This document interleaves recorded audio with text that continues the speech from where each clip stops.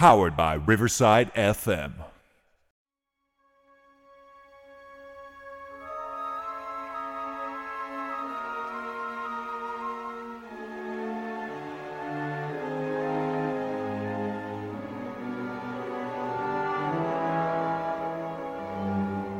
In space, no one can hear you scream. So goes the tagline of the 1979 movie Alien, a science fiction and horror classic of cinema. Alien's concept is so elegant that there's been little consideration for how it came to be, almost as if the concept was fully formed on the page.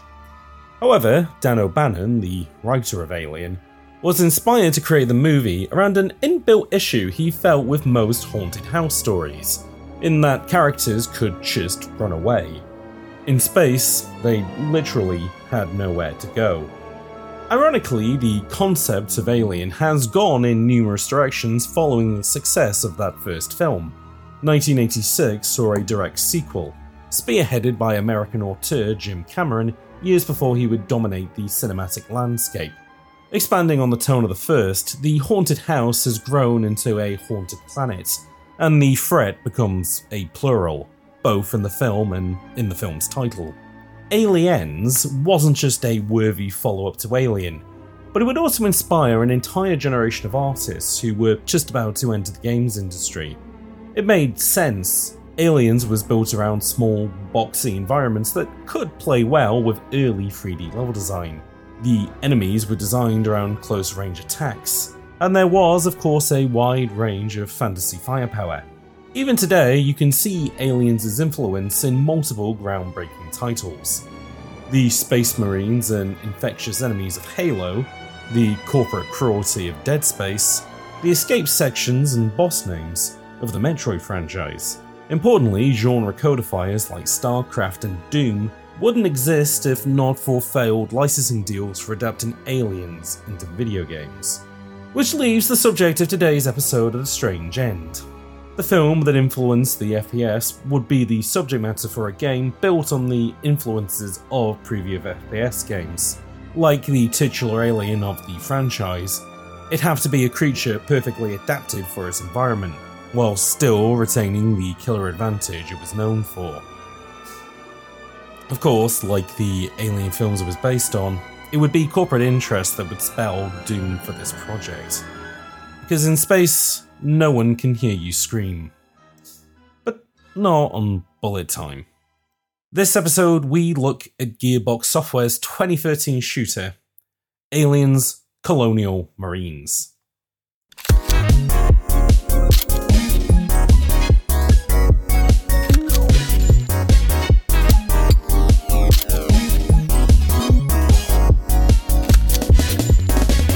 So other than two monitors, could I just have one could I have one monitor which is as big as two monitors, please? Can I have one monitor that's as big as two monitors? And they said, yeah, I don't see why not. Yeah. So they got me this LG ultra wide monitor, and it's nice so far. Nice. Oh, good stuff. And how are we doing? How are you boys getting on?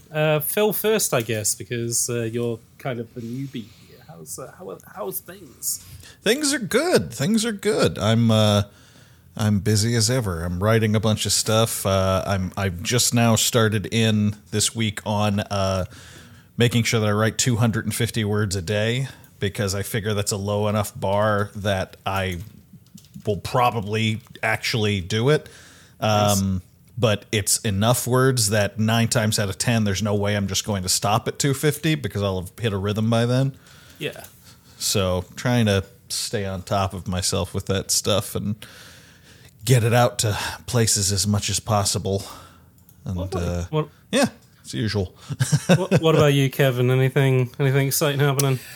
I spent most of the day today, actually, after we get off the call, I'm going back to it, building a gazebo in the backyard. Exciting. And so I'm in that stage where I was sweaty and now it's all dried and I just have like salt on my skin. Yeah. Oh, yeah. And then, we're going to finish the call. Once we finish the call, it should be, because it's, it's spring now, so it should be should be daylight enough for me to knock out the rest of it, and then we'll have a gazebo. Yeah, my calendar told me that the first day of spring is coming in very soon, which is exciting. So wasn't it? It was. It was this past. It was Sunday. yesterday. Wait, really? Or Monday. Monday. Oh no. Is it a different date in the UK? It might Maybe be. it is. Let me see. Could be. Because it's, well, it would better depend be. on... Yeah, damn, it bloody well better be. God damn it. It might depend on... maybe there's a latitude thing. Oh, yeah, maybe. Yeah. Because it's like, it's the first day of spring is supposed to be the equinox, when day and night are equal. Equal length. Yeah. So in like, I don't know, fucking Alaska, I mean, their spring is probably like July 7th, and then their autumn is like, their summer's like July 21st. I don't know. Okay. I'd have to rewatch the documentary 30 Days of Night to see when winter and stuff kicks in. That's a good one. It's good to refresh yourself with that. You would think that it'd be easy to get the answer when is the first day of spring in the UK, but it is not. Is it just talking about like springs and stuff, like cheapest places to buy springs? No, it's just that it's like Monday, March 20th through Wednesday, June 21st.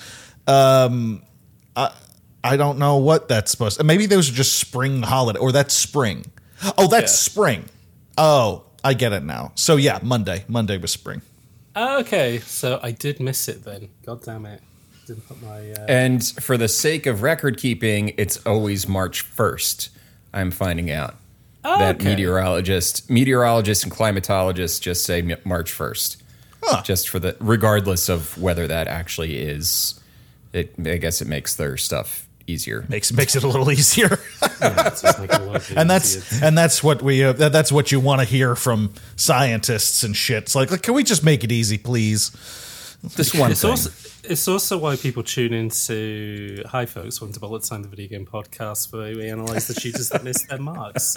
We talk about meteorology as much as we do about FPS games. And folks, exciting times. We have two guests today, two guests from the same podcast. One of these guests that you will recognize from appearing on previous episodes of Bullet Time, but we also have somebody brand new in the house. So, how should I introduce the pair of you? Should I do it as like a combo, or should I do it like one after the other? Let's combo it. What do you think? I like combo. A wombo combo. Combo. Yeah. All right. Well, joining us from the video game literature podcast PixelLit, Kevil, Fiven, or Fiven. Fiven, yeah, Fiven, Kevil and Fiven from. Yeah. That does sound like what we'd be called if we were hobbits. Oh yeah, no. If you lived in. If you just lived in a hill and were asked to go on an adventure, yeah, Kevil and Fiven. There we go. Let's face it, that's inevitable. That's coming. That if you combine our first and last names, it would be Fiven Keelhard. Oh, that's a good one. That is a good Tolkien name right there. I like that. Sure is. Oh, that's good. That's real good. Kevin, you're the consummate guest host on this. You're an old pro, so Phil. Please, for the folks at home who might not know you, introduce yourself. Give us, fill us in if you can. I'm Phil, sometimes called Phil the Conquistador. I am a former YouTuber, current writer, future onion farmer, and co-host of PixelLit with our dear friend Kevin here, where we talk about video game novelizations. And I'm also a writer of various stories, scripts, and half-sober musings. Excellent. Now, on your video game literature podcast, have you covered any... Oh, yeah, I guess you have. I was going to say, have any of the books you covered been adapted from FPS games? I think maybe the most famous FPS game, or one of the most famous FPS games, has been adapted into a book that you have covered, right? Yeah. Well, a few, yeah. A few of them. I mean, we had BioShock. Yes. Is in there. We considered covering Doom, but Changed then our mind. we changed our mind after finding out that the authors are like alt-right cranks. And they didn't need any more press. No, absolutely not. Didn't need to promote that. Alien Isolation we covered, which very fitting. For, is that a segue? Sort of, I mean, kind of fitting, I guess. I mean, I guess kind of as a follow-on question then is that have you found that any of the books that you covered, which, this is very much a podcast about, the shooters that missed their marks. Have you found that like any of the stuff that you covered maybe had a better reputation than video game literature kind of usually has to, I suppose? Oh, yeah.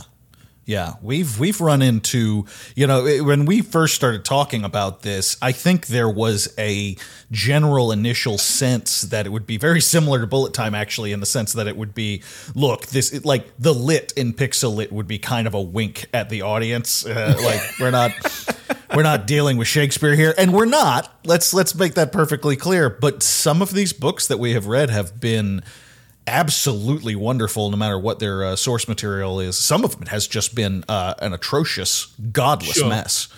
Godless mess. Godless mess. When you say that you're not dealing with the work of Shakespeare, is it because he didn't do any video game adaptations? That's mostly what I'm getting at, yes. Yeah, and that's mostly seems to be the... But let's face facts. He would have. He was a whore. He absolutely he would have been right at the front of the line. He paved the way for work for hire. I would say. Pretty much. What would you think would be if say Willie Shakes came back from the dead in the year 2023 and needed like the money? What would be the game adaptation you think he would be a good fit for? Oh, that is a wonderful question, and a lot of people are like, "Oh, this game."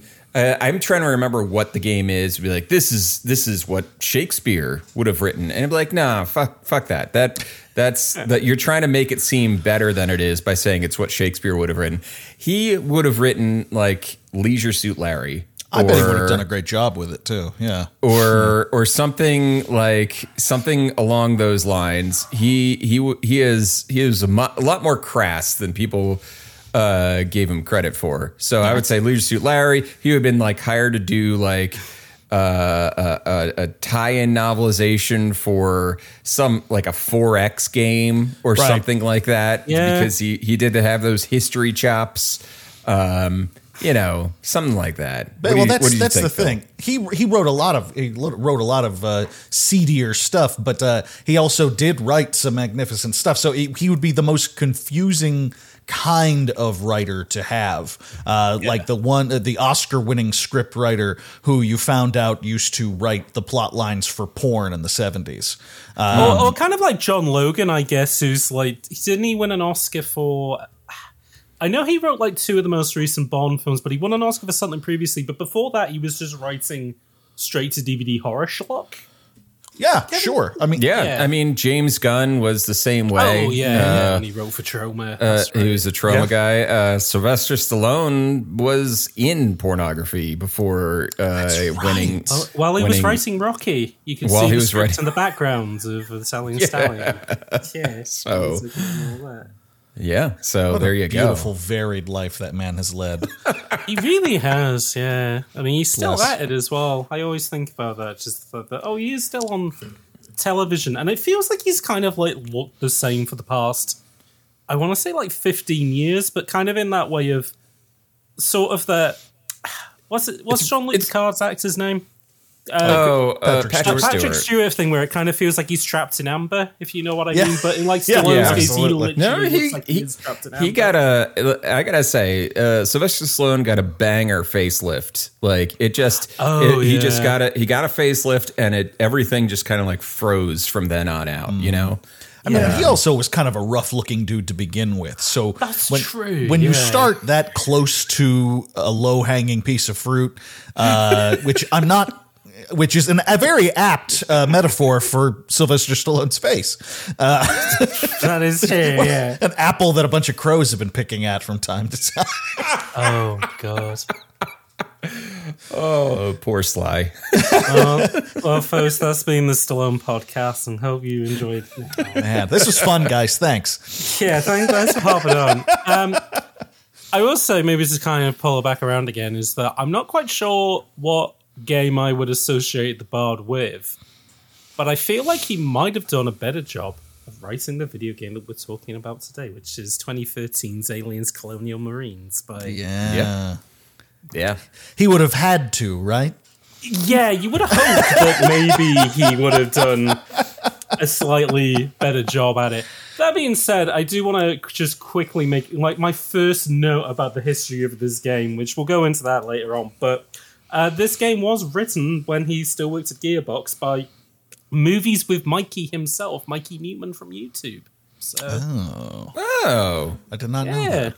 So if he listens to this podcast and he ever wants to collaborate, I mean, sorry in advance, I suppose. Sorry. If he ever wants a sweet hot cider thumbnail, then I don't think that'll be happening anytime soon. I'm not sorry. I'm going to burn this bridge right now. Fuck you. Can I say that on this podcast? I should have asked. Yeah. Okay, good. You can do swears on this podcast. As long as there's certain swears you can't do, but we haven't broached that subject yet. We should be okay. Depending on I'm surprised Mitch didn't, but well. Yeah, that's true, actually, considering how often else to say it. You know, I should really, like, just as a joke, just in, like, other episodes, just throw in, like, fake bleeps and stuff to make it seem like, this episode got a lot raunchier than I was expecting. But what's a little on the edge? About? Yeah, exactly. Folks at home, I just want to... I want to quickly make a piece, which I'm sure Kevin and Phil, you can weigh in on this whenever you want, whatever your feelings are on this, which is... So the Bullet Time podcast, we've done our best to kind of... You know, this is a retrospective podcast. We are covering these games long after the times that they were, you know, published, when, you know, they may have come out to say, you know, a critical reception, which, you know, in hindsight might have been undeserving. And a lot of these games have gone through additional layers of polish and, you know, technical fixing up, which has helped these games, you know, be reflected in a better light. And in some cases, you know, modern conveniences like, you know, being able to play some games with controller support or in, you know, a aspect ratio that might be better fitting for them has kind of elevated these games in such a way that I think that, you know, it's given them a second chance of life. And I think the main point of this podcast is, even though it's the shooters that miss their marks, you know, that these are products that you can return to, enjoy, you know, years down the line and go, actually, you know what, maybe this game shouldn't have, you know, been forgotten by history. Maybe we should put it on a pedestal. And, you know, a lot of the people that we know, video essayists and the like, they've made a lot of videos where they've been, you know, defending older games and, you know, showing them in a better light. With all that said, Alien Colonial Marines is not one of those games. This game sucked. This game has been polished to a mirror sheen, but unfortunately, it just shows the flaws even worse than they began. Kevin, what was your fault? What was your feelings on this? Because I want to say, you were positive on this game the last time I talked to you about it. Positive relative to what I think the context of. Sure. So I remember when I got into making YouTube videos and really interacting with the YouTube ecosystem. It was around 2015. And Alien Colonial Marines, I guess it was only 2 years out from having been released, was like shorthand as like, it's like the biggest fuck up you could ever do. It's a disaster piece. So I'd be like, so I went into it expecting that. Sure. And I'm like, oh, okay, well, I've played worse this year. Yeah. So I don't know if that's like a condemnation of the state of the video game industry and the way things are released today, or it was like maybe people doth protest too much when this was first released. Either way, yeah, I was relatively positive. Yeah, I could say that. But in Relatively relative positive. relative to anybody else's opinion on it. Because I'll say this as well. My expectations of this game were also tempered before going in. And very, very initially, my expectations were exceeded. And I was like, oh, okay, maybe this isn't as bad as was let. But then as the game went on, it kind of became a thing of, well, the reviews at the time were wrong. Not because the game is good, but it's actually worse in a way that people didn't really dig into at the time. So I think it'd be interesting to dissect. Phil, it's, I guess, interesting because, it's funny, me and Kevin have done episodes of this back and forth, so I guess, like, you do have a YouTube, well, you did used to cover games through YouTube, but I guess kind of from your end, how much of an FPS guy are you? I don't... That's kind of I can't answer that question without sounding vaguely pretentious, simply because I think FPS, to say you're an FPS person, misses the mark, because I don't know, because it's a method, it's a medium. Yeah. So now, if you're talking about in the traditional sense of like Doom, Wolfenstein, Battlefield, stuff like that, medium low at best. But it's more stuff like, say, Portal or Myst or whatever. Well, like Myst doesn't have any shooting, but it is a first-person adventure game. I suppose. Yeah. But yeah, it's. I've got some passing experience. Like the BioShock series is one of my favorites. Yeah. I adore it. I'm not like a Call of Duty guy or anything like that, but I will say for this in particular, I was excited to do this because Alien and Aliens is probably one of my favorite franchises of all time. Interesting. So I was eager to get in on it from that point of view. And this is the perfect excuse to come in and, like you said, like see if this is really as bad as it had been hyped up to be. Absolutely. Which does segue us quite nicely into maybe the biggest question, the most important question I will ask on this entire episode, which is, Kevin and Phil, Alien or Aliens? Alien.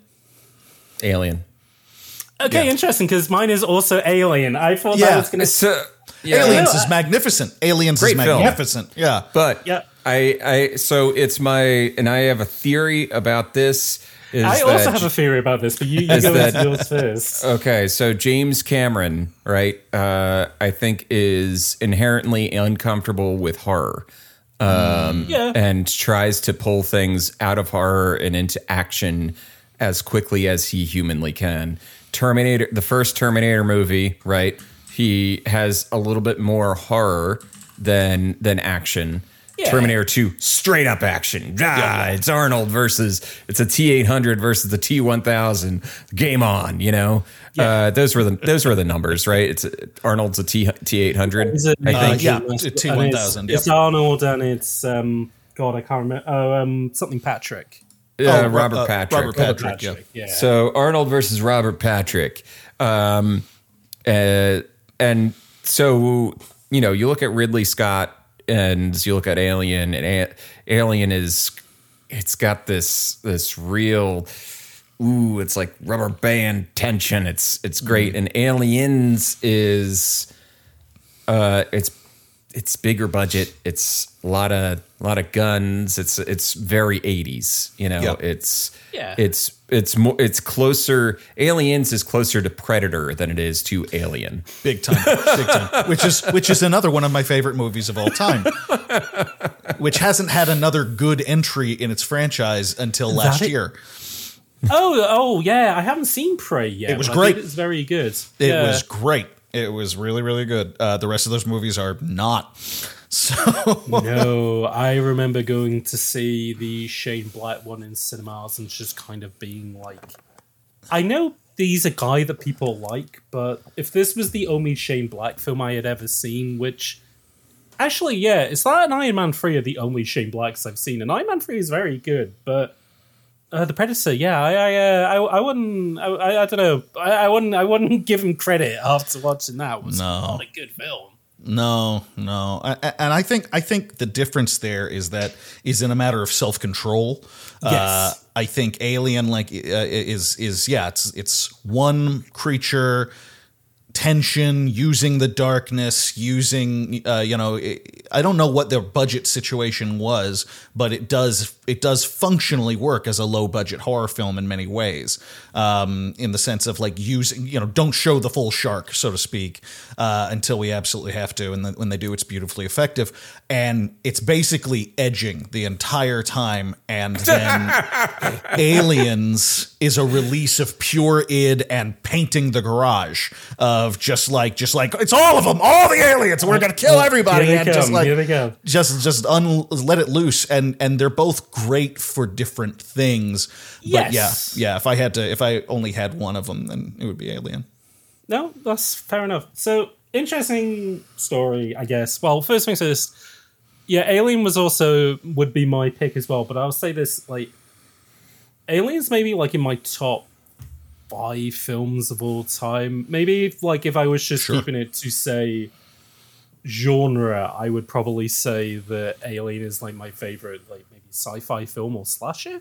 Mm-hmm. Like, sci-fi wise, it's either Alien or Danny Boyle's Sunshine, but like, yeah, slasher wise, Alien's probably. Sunshine is. I haven't seen Sunshine in so long. Sunshine's such a good film.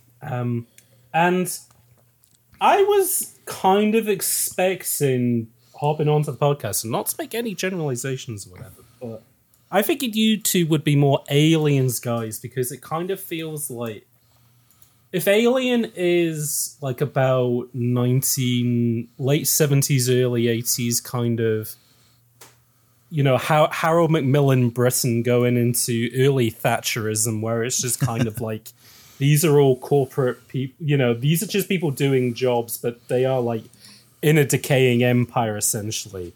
Mm-hmm. Aliens is all American. Like, it might as well just be the alien might as well be wearing a cowboy hat. And when I say that, I don't mean that in a regressive way of like, oh, if it's American, it's. I can't even be offended. He's right. There's no. Yeah, you're absolutely right. It's a bunch of gnarly space marines coming. It's all, everything about Aliens can be encapsulated in Bill Paxton's speech to them on the way down. Risk takers, heartbreakers, all that shit, and like just they're on their way down. Me and my superpower troops will protect you, and da da da da. That is what Aliens is. It's bravado. But underneath all of it, it is also a very terrific indictment of what happens to your toxic male bullshit when the shit hits the fan, which this game fucked up on. So it's very interesting because I think we can't talk about the game without talking about the film, and like obviously.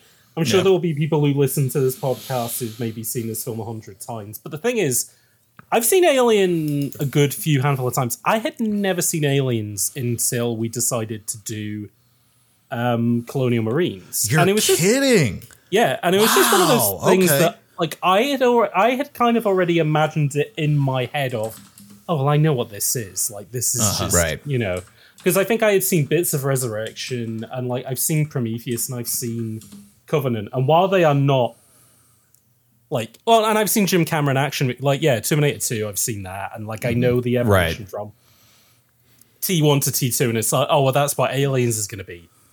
I was genuinely fascinated by the fact of, and it's interesting because somebody had always told me that, like, oh, Terminator 1 was like he wanted to make a John Carpenter slasher, and it's kind of one of those things that, yeah, he was probably working on a micro budget. He knew, well, I can't, like, I want to have this, like, interesting world building, but I can't push this too far. But then by the time he gets to T2, it's like, oh, I'm the highest paid director in Hollywood. I'm going to make, like, a war movie starring, like, 5 people. It's going to be, like, this astonishing thing. And that's what I thought Aliens was.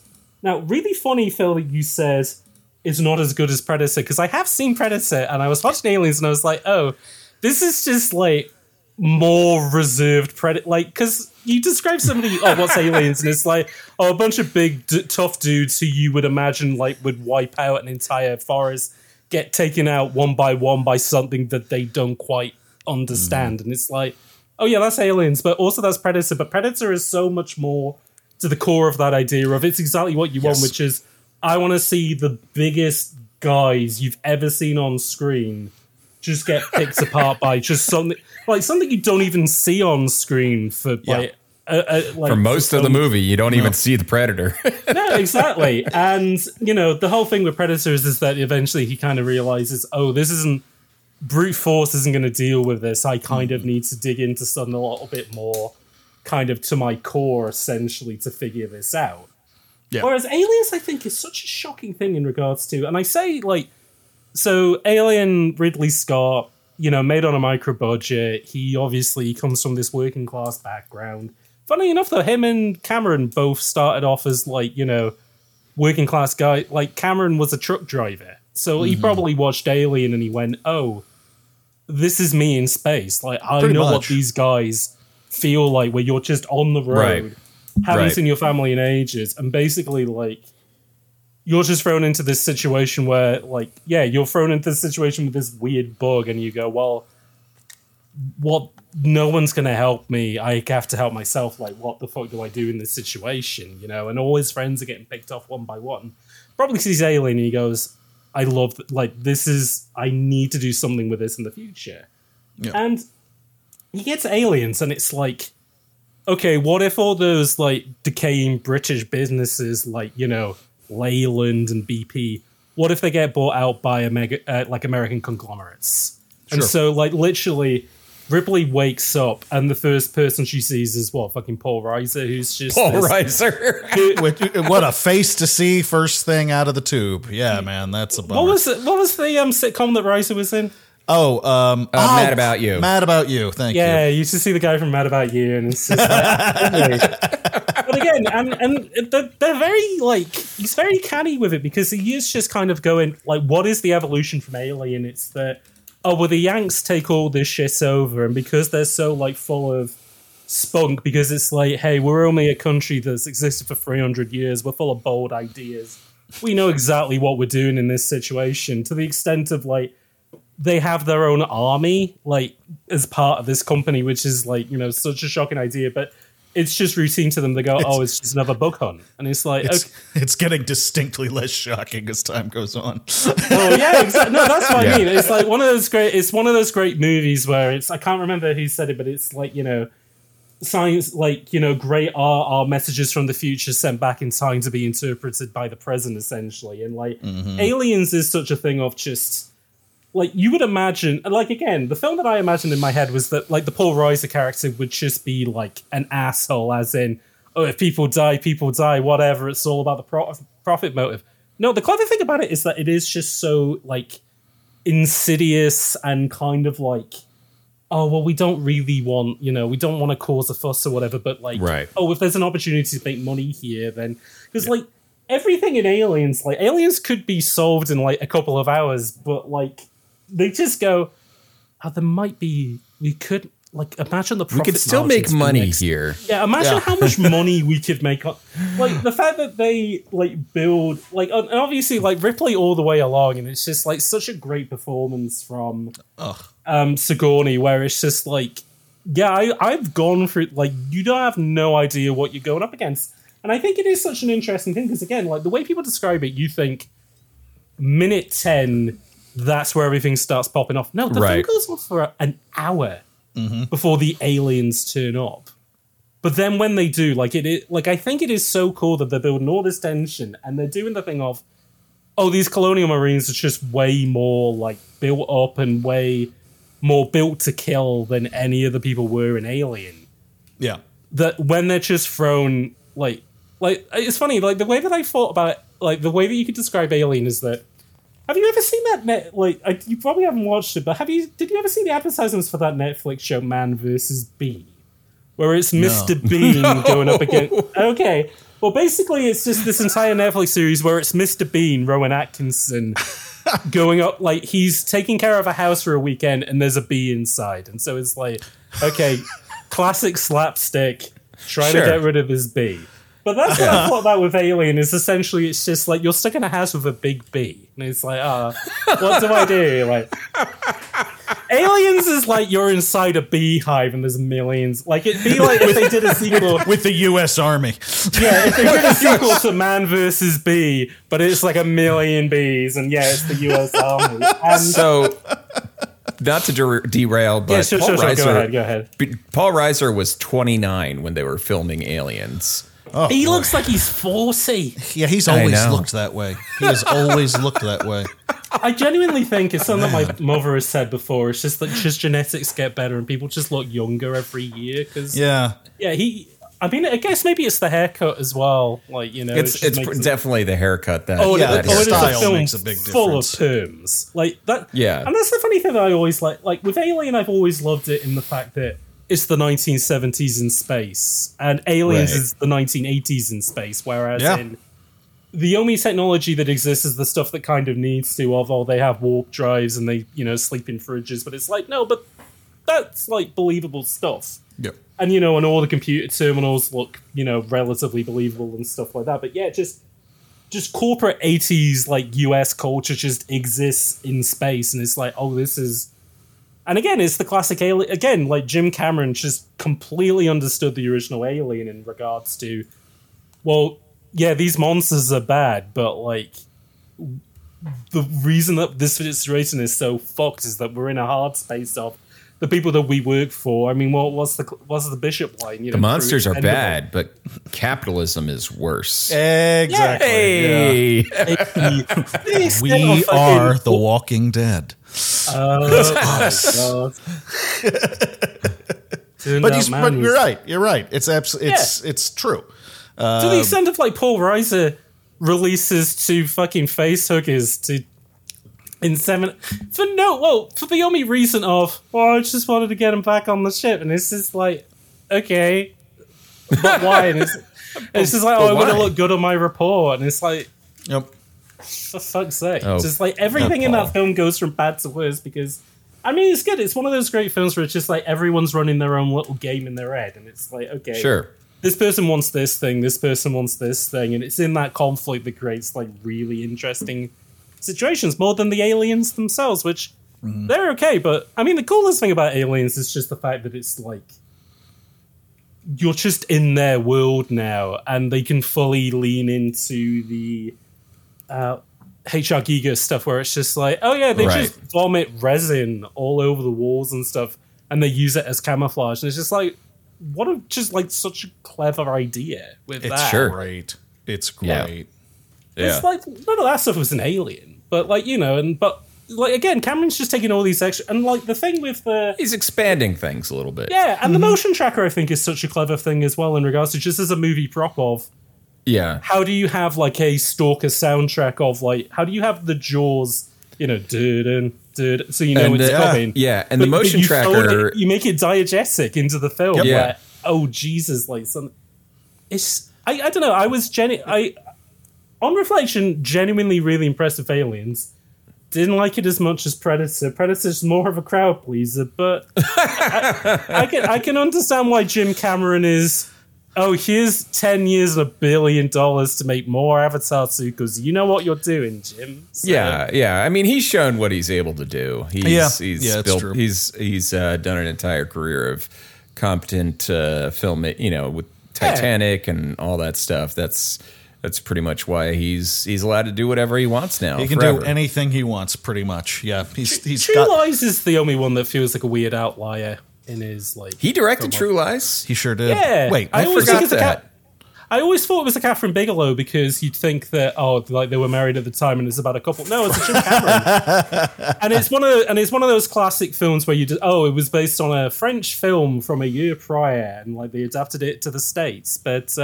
No, Jimmy Cams is True Lies, which I guess makes sense because it's Arnie, which is like... Yeah. Well, yeah, and also Bill Paxton is in it. Which that says it right there, doesn't it? Is Bill Paxton the guy in Aliens who sounds like Prince Pratt and has all the fucking lines of, game over, man? That's Bill Paxton. That's Bill Paxton. He's the guy who sounds like a permanent radio DJ, and that's coming from me. That's a better way of putting it. Yeah. He sounds like he's being... I remember as a kid watching... It was, of all the movies, it was Predator 2. I remember, I think that may have been like my first introduction to him where I was really paying attention to him. It was on TV when I was a kid. And I remember the way he was talking, it felt like compared to everybody else, I don't think I fully understood how that worked because I didn't know how movies were made, but it felt to me like he was the only person who was getting dubbed. Like he had a voiceover. Okay. And the older I got, the more I was like, no, that's just how he sounds. That's just his voice. Yeah. The late great Bill Paxton. Oh, legend. Yeah. I do like what's the is it Contacts or oh no, is it Twister that has Bill Paxton in it? Twisters, yeah.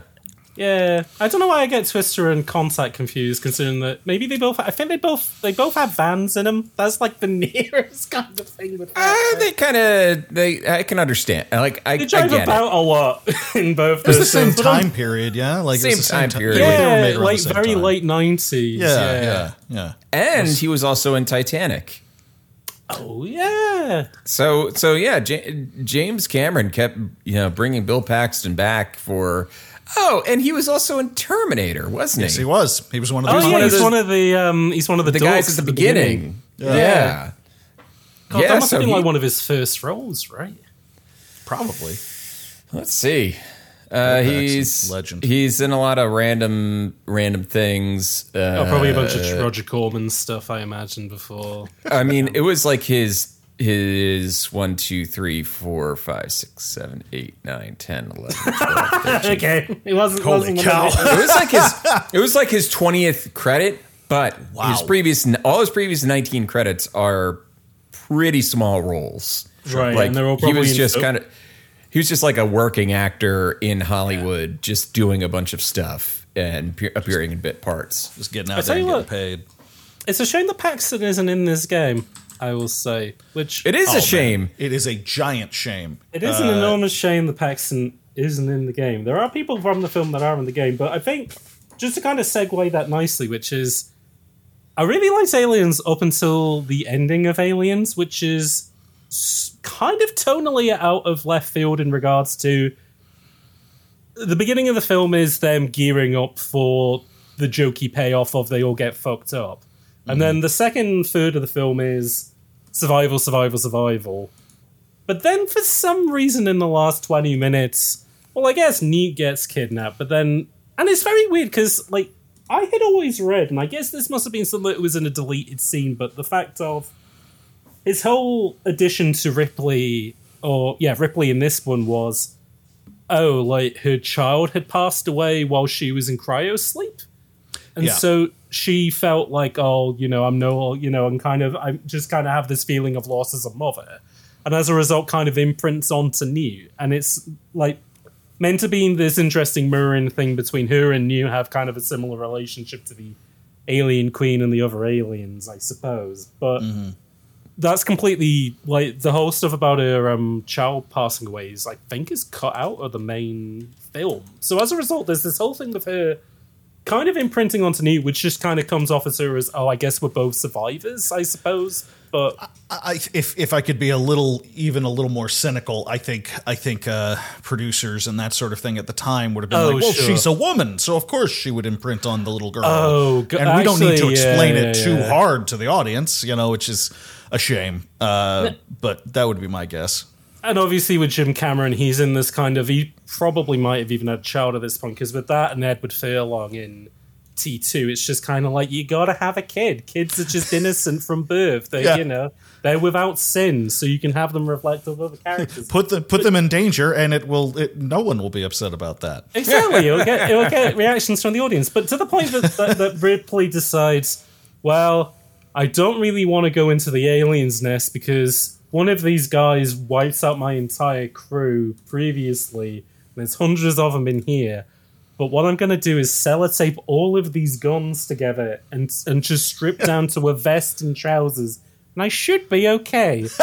And, I mean, I guess spoilers, but there were also sequels to Aliens that, she does manage to pull it off. But that entire end section of that movie does feel like, every video game for the next 40 years will just copy this.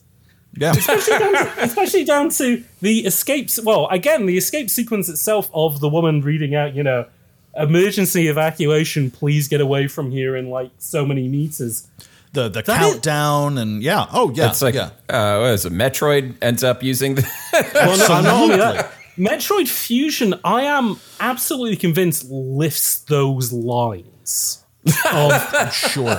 When like there's a bit in Metroid Fusion where like the power plant area is overheating and it goes like critical core meltdown. Please evacuate within this number of minutes. And it's like, oh, this sounds exactly like the one from Aliens. Yeah. Same sound bed. Yeah. But yeah, just to kind of say that like maybe kind of the beginning of the film is maybe a bit more sort of cynical on, hoorah, big macho guys, going in and blowing stuff away. But then the end of the film is purely just like, no, badass lady's going to go in and wipe badass ladies are going to win the day. Yeah. And that's all there is to it. She gets in the load lifter and, is that the first one? No, the second one. She uses the load. That's the thing. Like they do I always think of this in regards to they write something in the script and then go, oh, we should set that up early so it doesn't come out of nowhere. Of her getting in the robot and get away from Piggy Bitch and having basically a boxing match with the alien queen. But they show it earlier on, just using it just to move like debris and stuff. And I don't know. Like looking at that, it's like, do people think this is cool? Like just this big piece of moving equipment. It'd be the equivalent of her like getting in an excavator like at the end of the film. You know? No, I think you're absolutely right, and I think that's something people have forgotten. Is the power loader is exactly what the name suggests. It is basically just a robot. It's a forklift. It's a forklift. That's all it is.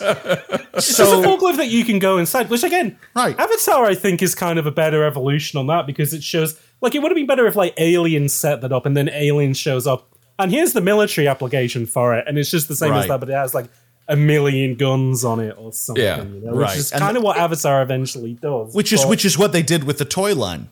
You could get a power loader with like missile launchers and shit. I think that's also part of it as well. Is that like like bullet time? I'm watching Aliens. Like, I mean, when did it come out? 86 or 85? 86. 86. So yeah, I'm watching this like over 30, 40 years since it came out, and I'm just enjoying this as like, bit cornball, but like I've seen all the stuff that it influenced afterwards. But like I also didn't take into account that this film, which was probably what I'm guessing R-rated, hard R-rated, I'm guessing. Yeah, probably. Probably had a toy line aimed directly at kids where they blow out this entire universe, and it's like you could be like the Colonial. You could be like Kicks. You could be like Paul. They did. They had a whole Aliens and then later Predator action figure line, and I owned every single one of them. Every single one of them. And they came with comic books that were written by the Dark Horse people who were writing the Aliens versus Predator comics, which I was also reading. And I was 12. So and you were reading the books that were written by Steve and S.D. Perry. Yep. Oh my god! Close personal friend of the pod. Personal friend of the pod, S.D. Perry of PixelLit. Alien. It's funny though because you mentioned the load lifter, and it's almost like. So we get to Aliens Colonial Marines, right? Alien Colonial Marines, yeah. Yes. Yeah, which is set after Aliens. It's a sequel. It's a sequel game, so to speak, directly to the movie Aliens. Yes. It's a sequel, but it's also a remake of. It's kind of the thing of, well, people want to play the video game. They want to play the film Aliens, so let's just recreate all the cool bits from Aliens. Right. That's pretty much exactly what they did, yeah. Yeah. So, yeah, Aliens Colonial Marines then. So I guess, so just kind of up front, I finished this game a week ago. Mm-hmm. I can't remember the plot of Aliens. I can remember bits of Aliens Colonial Marines. I think I can kind of hack it together. So it's basically... So Corporal Hicks, which we quickly mentioned, who's played by what's his face, not Paul Reiser, Michael Biehn, who's Michael Biehn. Michael Biehn, Great. He's also actor. a Cameron guy. He was what's his face in Terminator 1. But he was in the first Terminator movie. He was the best part about fucking Tombstone, as far as I'm concerned. Yeah. He was amazing. It's only him, Sigourney Weaver, Ripley, and Newt, and I guess Bishop the android who survive at the end of Aliens. Yes. Right. And then in the film Alien 3, which we won't have to go into, but that's like a much kind of a more darker incident. By the way, what are your They all thoughts die off on camera. Yeah. What are your thoughts on Alien 3? Not great, but No. in the shadow of Alien Resurrection, a masterpiece. Okay, Hey, but only one of these movies had Ron Perlman in it. Yeah, fair enough. No, but it's just it's truly. Kevin and I are old enough to remember when Return of the Jedi was the shit Star Wars movie. When that was the one everyone shat all over, and we went, Jedi. Well, fuck Jedi. It's all about Empire, right? Right. And then cut forward 20, 30 years, and everyone is just like, Return of the Jedi is a masterpiece. It's beautiful. I loved it. I loved every second of it because we have the prequels and we have the Disney movies, and it's just so you forget all about that, and you go, well, I don't know. I didn't appreciate what I had, man. That Alien 3 had some tense moments. It had some really tense moments. Because that is how I feel about Alien 3, but also kind of from it's Fincher's first movie. You can just see like all his fingerprints over it in regards to being a visual guy, but he was just, I don't know, you read into it and the script was a mess and stuff like that, and it's just like... Well, as a film buff, it is fascinating to watch for that very reason. You know, there is so much weird stuff about the production of Alien 3, and we don't have to go into all of it, but it was like Michael Biehn and Lance Henriksen were the ones that were like, it was like basically the idea was the franchise was going to pivot away from Sigourney Weaver at one point and move towards Michael Biehn and Lance Henriksen, and like some sort of alien invasion of Earth, and they used that. Some of that stuff was in some of the scripts and gets later used for the comics, I believe you mentioned. Yes, they made a comic version of it. Yeah. They made a comic version of that, but basically the concept was like, oh, well, we have Sigourney Weaver, we have Ellen Ripley, and we're probably going to continue the franchise beyond Alien 3 with Lance Henriksen and Michael Biehn, like with the idea that they will be alive in Alien 3 and make it to the end. That was like that was like the studio talk at the time. Yeah. And then it was like the script was such a cluster that they end up killing Michael Biehn, Lance Henriksen and Michael Baine's characters. Well, Bishop gets like a cameo. He gets kind of a little cameo. Right, Bishop. Yeah. And that's the thing is like Bishop is a I was going to say a replicant. An android. Well, actually, it's the same unit. It is the same unit. It's actually the same universe. Ridley Scott did say that, didn't he? He was just like, they're both set in the same universe. I know because I directed both of them. Fine, Ridley, fine. My favorite. Did you ever read that Ridley Scott interview with IGN where he starts like halfway through, he just has like an episode and he just starts talking about fucking Beavis and Butthead? No. Oh, it's so fucking... Like, they ask him about the... does seeing the unicorn mean that he's a replicant? And he's just like, hey, listen here, okay? Because here's the thing, right? Have you ever seen Beavis and Butthead? Because I'm a big fan of it. And the thing with that, and it's just like he starts rambling off on like talking about Beavis and Butthead, and that has something to do with the final cut of Blade Runner. I don't know. Yeah, that's amazing. Are canon in the Aliens. Well, I mean, Blade whatever you world. thought about the ending of Blade Runner, he's like he sets it in stone with Blade Runner 2049. So I mean, that's I suppose that's true, isn't it? It's I find an interesting guy in regards to I like half the stuff he's made, but like I don't know. He's had a lot. That's how I am with a lot of my favorite artists in general. Yeah. People that I'm like, oh man, when they're good, it's magnificent, and when it sucks, it is garbage. And I think that's good because it shows that they made a choice. Like I think that's my my explanation for it anyway. And my hot take is I consistently liked his brother's stuff more than Tony Scott was just a way more crowd pleasing director. I mean, what Deja Vu, Man on Fire, like Unstoppable. His last 3 films are like absolute all time like just action masterpieces. Didn't he also do Long Kiss Goodnight? Did he do that? Oh wow, he did. Yeah, and that's another Shane Black, isn't it? Yeah. Yeah, God. Oh, yeah, like his 90s run of, like Long Kiss. Didn't he? No. Sorry, that was Rennie Harlan. Who? No, but you know what I'm thinking of? Isn't Natural Born No, is it Natural Born Killers or is it? What's the one with Christian Slater and it's written by Tarantino? Oh, True Romance. Isn't that a Tony Scott? That is. There we go. That is. There it is. Mm-hmm. So, if you notice, ladies and gentlemen, and kings, queens, and emperors, and those of you, to borrow a line from Darkfry, those of you who have defeated gender in single combat, if you notice, we are on minute 50-something of the podcast. we can barely force ourselves to talk about aliens, colonial marines. Instead, we're talking about Ridley Scott's brother Tony. Yes. Tony Scott should have directed Aliens, Colonial Marines. There we go. All right. I'm going. Okay. If we're actually going to be getting into the game, I need to refill my wine. I'll be right back. Go for it.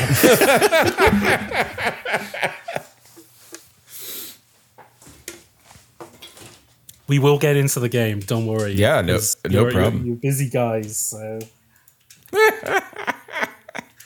Jeez. We got to set up context, and we also got to talk about aliens. That's the thing. That's what we got to talk about. Aliens. Yeah, his last movie was Unstoppable. Unstoppable, Taking of Pelham 1, 2, 3. He did 2 train he did movies. the Pelham remake, didn't he? God. Yeah. Deja Vu, Domino, Man on Fire, with Keira Knightley in it. Yeah. Let's see. He did a short called Beat the Devil. Spy Game. Enemy of the State, The Fan. Yeah, Crimson Tide. Oh, Crimson Tide. Yeah. That was Crimson Tide and True Romance, Last Boy Scout. Last Boy Scout, there we go. And Beverly Hills Cop Part 2. Nice. He did do Man on Fire, though, right? He did, yeah. Oh, okay, and he also directed Top Gun. God, and didn't he do Days of Thunder as well, or do I just imagine that he did that because Days of Thunder is like a weird alternate universe sequel to Top Gun? He also did Days of Thunder, yeah. There we go.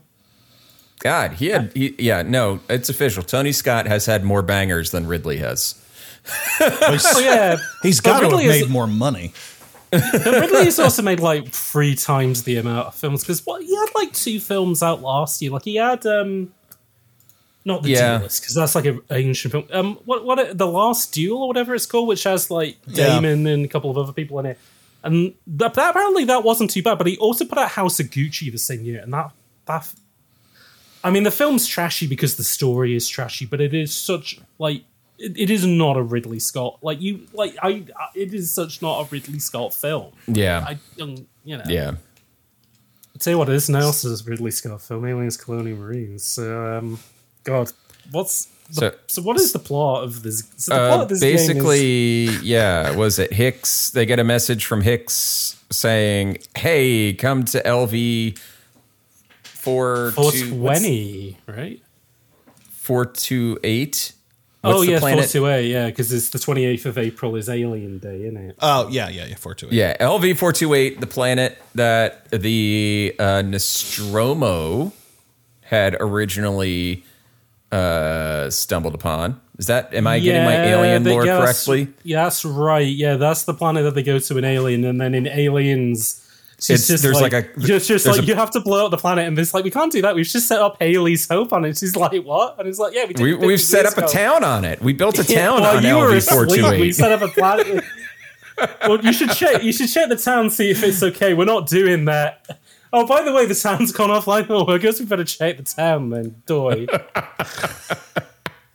So yeah, it was a Colonial Marines. They're like, there's shit happening, and the Colonial Marines are like, we're on the way, and they're on the way. Sulaco, the ship that they go to in Aliens. They have to go and check out what's happening with the Sulaco. What's going on the Sulaco, and then the first bunch of levels are just a mind-numbing mess of hallways right.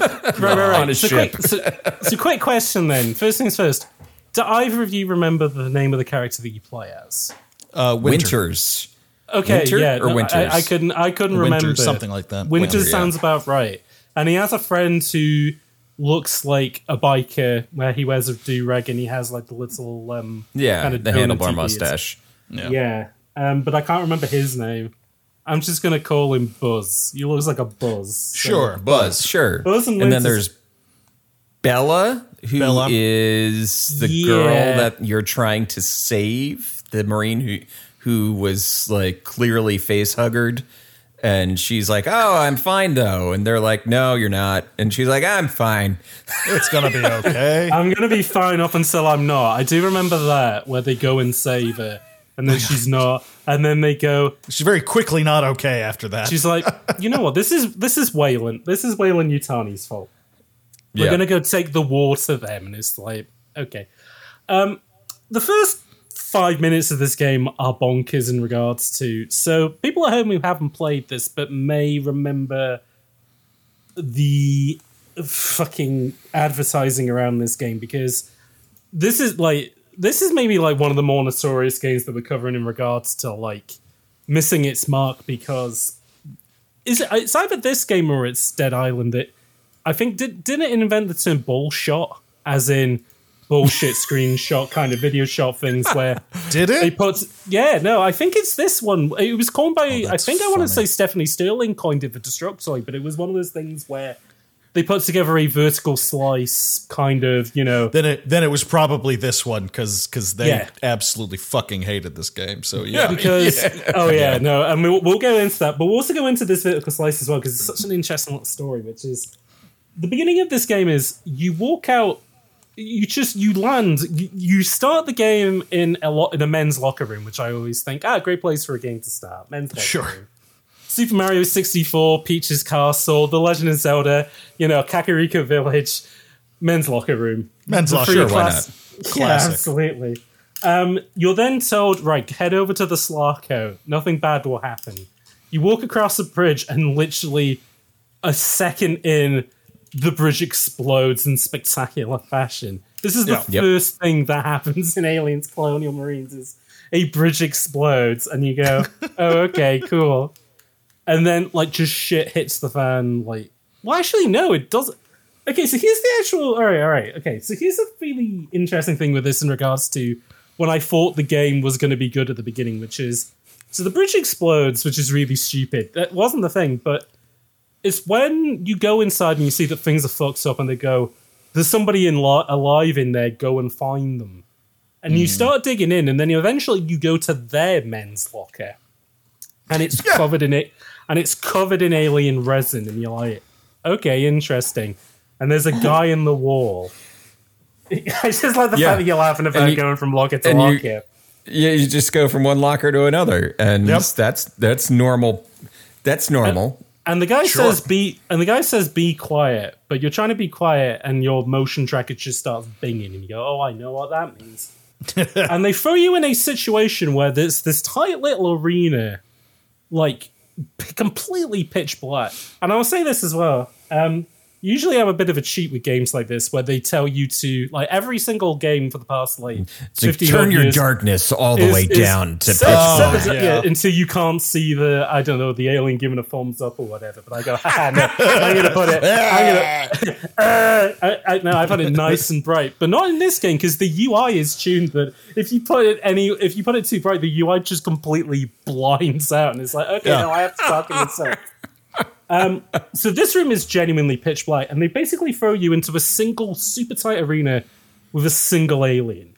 And because this is the most polished version of this game that currently exists, is the PC version, they fixed all the bugs in the code and stuff like that. It's just you versus a single alien. And I went, oh, this is really neat. Like this, because I like Alien and I really like Alien Isolation, which maybe this isn't bad. Yeah, maybe this has got some. And then you immediately walk into the next room where it's a giant fucking hangar where the ship you're about to get on explodes, and then there's 100 aliens, and it's like, oh, this is the rest of the game. This is it. This is it, baby. There's just going to be waves and waves of aliens coming at you.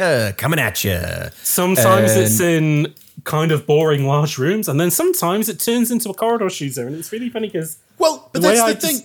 You do have other moments like that throughout the game of like a couple of aliens hiding stuff, but they don't like get you ready for it. You go straight from like mowing them down to like, wait, where the fuck? Oh, great! I can see one of their tails hiding. It's one of these things, and you have to adapt your style of play. Yeah. On the spur of the moment. It's not as fun as it sounds. There was so many, and that's the other thing is like you could actually probably play the game without the motion detector. Mm-hmm. I did. I didn't realize you could use it.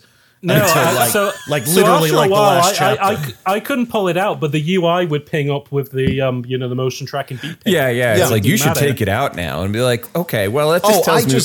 Right up until the last level, I took that as just there are aliens coming. The motion detector only gives you like a half-second heads up of the direction they're coming from, basically, if you're using it. And that's about it. And sometimes there was one, I remember one, it's later in the game, it's one of the arena shootouts where you have a bunch of aliens where like you need to kill all of them in order to move on. But one of them is like glitching out somewhere. And it's just like, everybody's just like, you hear the barks in the background from the other people where they gotta shoot the bug, and we're like, gotta get it, and like, I'm looking for the bug. Where is it? And I have the motion detector out, and it's like, this isn't telling me anything. And then I found it's like partially glitched into a wall, and I killed it. But it took me like 5 minutes of just walking around a poorly lit room with a flashlight that does nothing. Yeah. Oh yeah, the flashlight in this game is not great. It is. This game was giving me like Doom 3 flashbacks at a few points where it's kind of like, and it's kind of funny anyways because it's just kind of thinking of all the games that like Aliens inspired, and now they're making a Colonial Marines game which is like so inspired by other FPS games. The way I described this to somebody else playing it was that, especially the corridor stuff, was like the first level of Halo Combat Evolved, where you're on the Pillar of Awesome and it's all corridor shooting, just never ended. Mm-hmm. There's never the Wizard of Oz moment where you go to the Halo ring and it suddenly turns into an open world game and it's like, oh, this is fabulous. I'm so glad I had this tutorial. No, it is just non-stop gruel for the entire. It is gray and it's like dark and metal. It's dark. There's a lot of dark. There's a lot of dark. Our friend, our mutual friend, Aaron Hess over at Oops All Monsters would often talk about movies in this genre as blue wet metal. Yeah. It's perfect. It was like you can tell how good the movie is by the ratio of blue to wet to metal. And what's the perfect ratio? I guess in that. I think it's. I think you got to. I think you just got to hit that 1 to 1 to 1. It's got to. Metal's got to be blue. It's got to be wet, and it's got to be even. And that's the problem with Aliens: Colonial Marines is that there's too much dry.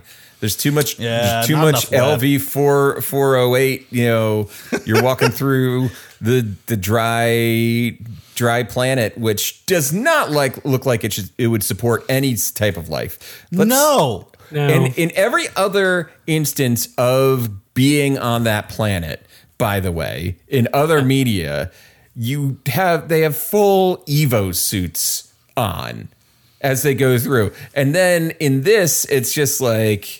It's fine now. We're all fine here. Thank you. Thank you. How are you? I think that I mean, obviously, that's part of the joke of Aliens is that, like, of course, Wayland would just fucking set up a colony on the ugliest, most, like, unhospitable planet. Like, it wouldn't even matter if there were aliens on it. It's just, it's like, why go there? and that brings up, like, one of the big controversies with this game was that, like a lot of spectacular flops in this time period, they had released all of these beautiful images of how detailed, how beautiful, we're treating this franchise with respect, which partially came out of the fact that around the same time, I'm sorry, who was the developers of this who bought the Gearbox? Gearbox. The publisher. Who owned publisher. Yeah, Sega. Sega had purchased the rights to these, and it said, we're going to make you a kick-ass FPS Aliens game, and we're going to make you a badass RPG Alien game. And everyone was, and it was Obsidian. Obsidian was going to do, and I was a giant Obsidian junkie, and they canceled that one, and so everyone's depressed, but look at these pictures. Look how good this is going to be. They really do respect this franchise, and they really do care. And I don't give a shit about visuals in my games. Some of my favorite games look like hot garbage. I don't care. But it really was a true bait and switch kind of moment. And this game isn't just mediocre based on, like, comparing it to what it was supposed to look like. It's an ugly game. It is piss poor graphics. It is not good. For 2013, it is so boring. Yeah. Like, you have this is 6 years, 5 or 6 years after BioShock. Yeah. This is the same year as BioShock Infinite. 7. It was 7 years after BioShock. Yeah, this is the same year as BioShock Infinite. And so say what you will about BioShock Infinite in terms of a lot of the other bullshit. I mean, Phil and I have talked endlessly about BioShock Infinite, and we had Evelyn from I Am Error on to talk about BioShock Infinite on an episode. And so, because we really got into it in that specific episode, we really got into BioShock Infinite. Say what you will, looks amazing, like stunning, gorgeous. Infinite is like, that's a game that I have a really complicated relationship with, and like I've softened and warmed on it, but I still think it's like a fucking disaster, like across the board. The visual, but the visuals in that game are like immaculate. Like even on a, not just on an aesthetic level, but just how they tie into every. Like it isn't just it has a good art style, but it doesn't clip with anything. No, everything fits together with it. But yeah, and here's the thing. Both made in exactly the same engines, Colonial Marines and Infinite, both made in Unreal Engine 3, which... And I have to believe that Colonial Marines had a bigger team. I mean, for Christ's sake. You want to hear some dev stories then about Aliens, Colonial Marines? Because I got a few. I've done some research on this. So I guess, so first things first, let's start with the people who developed it, which... So, Gearbox didn't actually develop this game, but we're going to get into that in a minute. Oh, I forgot about this. Okay, yeah, go. This is a funny story, but let's start with... So, Gearbox, founded in Frisco, Texas, 1999, former 3D Realms developer Randy Pitchford and Brian Martell decide to start with 3 others, and the first things that they do are a bunch of Half-Life expansions, Blue Shift and Opposing Forces, and they also do the console ports for the Dreamcast and for the PS2 of the original Half-Life, so... They're getting good, and then on the flip side, they port Tony Hawk's Pro Skater 3 and Halo Combat Evolved to the PC. So they've got like decent chops in regards to like, hey, these guys know what to do, like in regards to other people's games. But 2005 create the first original property, which is Brothers in Arms, which is like out of the thing of Medal of Honor, World War II games becoming big, and Ubisoft kind of want to have their own, and you know, these guys are all like, you know, the Gen X kids of people who, you know, parents or grandparents went to war. They want to do their own version of it. And that's kind of how we end up with that. But probably not the game that they're best known for. But we're going to get into that in a little moment, because Colonial Marines was basically, when they were working on Brothers in Arms, they decided we want to do a tie-in game, like just something based on a movie. And originally, it was either going to be this, or it was going to be based on Heat, the Michael Mann film. Oh man. I could still go for a Heat game. I wouldn't say no to a Heat game. Damn. I guess we got Payday, which does recreate a lot of stuff from Heat, but I would have. Yeah. I mean, actually, considering how Aliens Colonial Marines turned out, I don't know if I'm not against the concept of it. I'm just saying, if we want to go ahead and give that a shot now, let's see what let's roll those dice. Yeah, sure. But Brian Martell, Randy's pal, he goes to 20th Century Fox, and they also have to talk to Ridley Scott about it, and they basically say, hey, we want to make a game in the Aliens universe. Here's our credentials. Hey, we ported Halo Combat Evolved, so we know games inspired by Aliens, so we know what we're doing, really. And yeah, they go for it. So 2006, Sega come on board to publish it, because again, they want to get into, kind of appeal into the West and, like popular IPs and stuff like that. So it all just kind of becomes this big kind of melting pot, really. But to kind of keep up with the authenticity as well, they bring in Sid Mead, the guy who was the concept artist on Aliens, but also the guy who designed the light cycles for Tron is the one thing that I always remember Sid Mead did. So, but yeah, they brought him in to design not the Sulaco, whatever the new ship is in this game, to make sure that everything just kind of looks appropriate. But they basically decide that because they're stretched between a couple of different projects, because they're working on the Brothers in Arms stuff for Ubisoft, this Alien project's coming, but then they also have this other project that they're doing internally, and they go, we may need to go to a outside studio to kind of help us out with this. So initially they go to a developer called Demiurge, who are a support studio who worked on them. They worked with them on the Brothers in Arms games, but they've also worked on like BioShock and Mass Effect. Basically, these are the Unreal Engine guys, because they decide on this game we want to get into Unreal Engine 3, because it's right. New piece of technology at this point. It's got all this kind of whiz bang. They've seen Gears of War and they've gone, oh, we want a piece of that. So Demiurge helps them out with that. Demiurge, they're still around, by the way, but they're now part of Embracer. So they're working under Saber Interactive. So it'd be interesting to see what they do with that. But they basically spend the first few years of this project working entirely on pre-production. And the big thing is that using Unreal Engine 3 to replicate one-to-one the lighting and the look of Aliens. Which I think is such a funny thing with what you said earlier, Phil, in regards to, this game looks like shit, because those initial prototypes that they had were all incredibly fancy in regards to getting, making it look like Aliens. But here's the thing.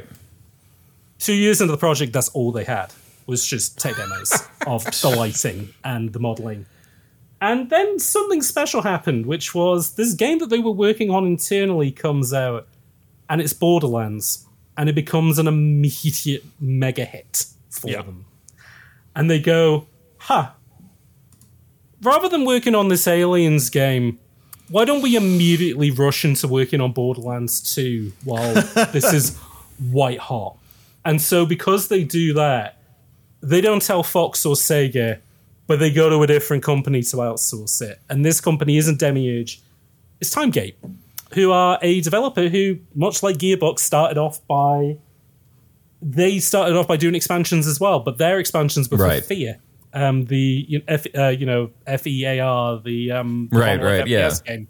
Yeah. They did Point Extraction and Modest, whatever those the spin-offs are called in that. But they also had kind of their own other projects as well. But basically, Gearbox went to them and said, here's what we got, guys. Have fun. And according to the developers at Timegate, they were like, they had basically Gearbox had lied to Sega because they had fuck all. All they had done were these lighting projects for lighting demos. They just monkeyed around with drawing aliens and doing. Here's everything we have, and it's just it's like a small cardboard box. Shifting just of some concept art after 2 years and be like, good luck, guys. Best of luck to you.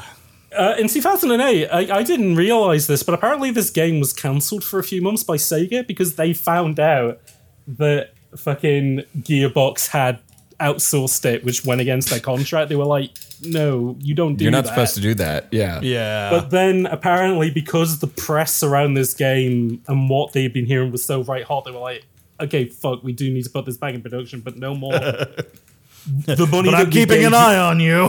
the money that we gave you, do not put it in Borderlands 2. We all know, okay? But according to some court...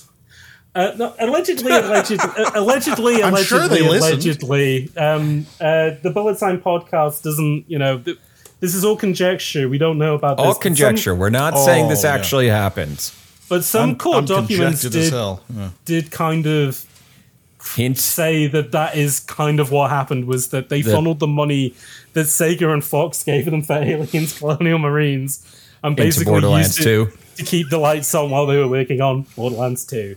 And basically went to Timegate and said, here you go, Tiny Tim. Here's a tiny sliver of gruel to get this game over the line.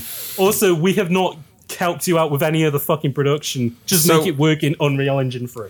Yeah. With all that being said, yes. With all that that nonsense, I'm surprised that Timegate made a game that has a beginning, middle, and end. Yeah. To be fair, yeah. A lot of it was patched. Well, the beginning, middle, and end were already there, but a lot of this game did have to be fixed after the fact, which fucking... Sure. Sega lost a lot of money on this game. Oh, I am sure Sega was furious. The shocking thing is that, so Timegate, this is the last project they work on because their own original IPs, which nobody will remember these games, but these are like classy Bullet Times game. An FPS game called Section 8, which was like this online it had a campaign, but it was an online multiplayer game where its two big selling points was the multiplayer had like objectives in it, so you did little missions while playing it. And the second thing was that rather than just spawning on the map, you dropped in from space and could basically like land on a person to kill them if you wanted to. But that was the big unique selling point with Section 8, was like dropping in. But I like it. But That's unfortunately, neither of them did particularly well. They weren't very well advertised, and plus they only wanted to call it Section 8 in the US because it was like a reference to like an army thing, but they were like, this needs to have a different name elsewhere, and their publisher said no, it's just going to be called Section 8, and so as a result nobody knew what the hell it was when it came out.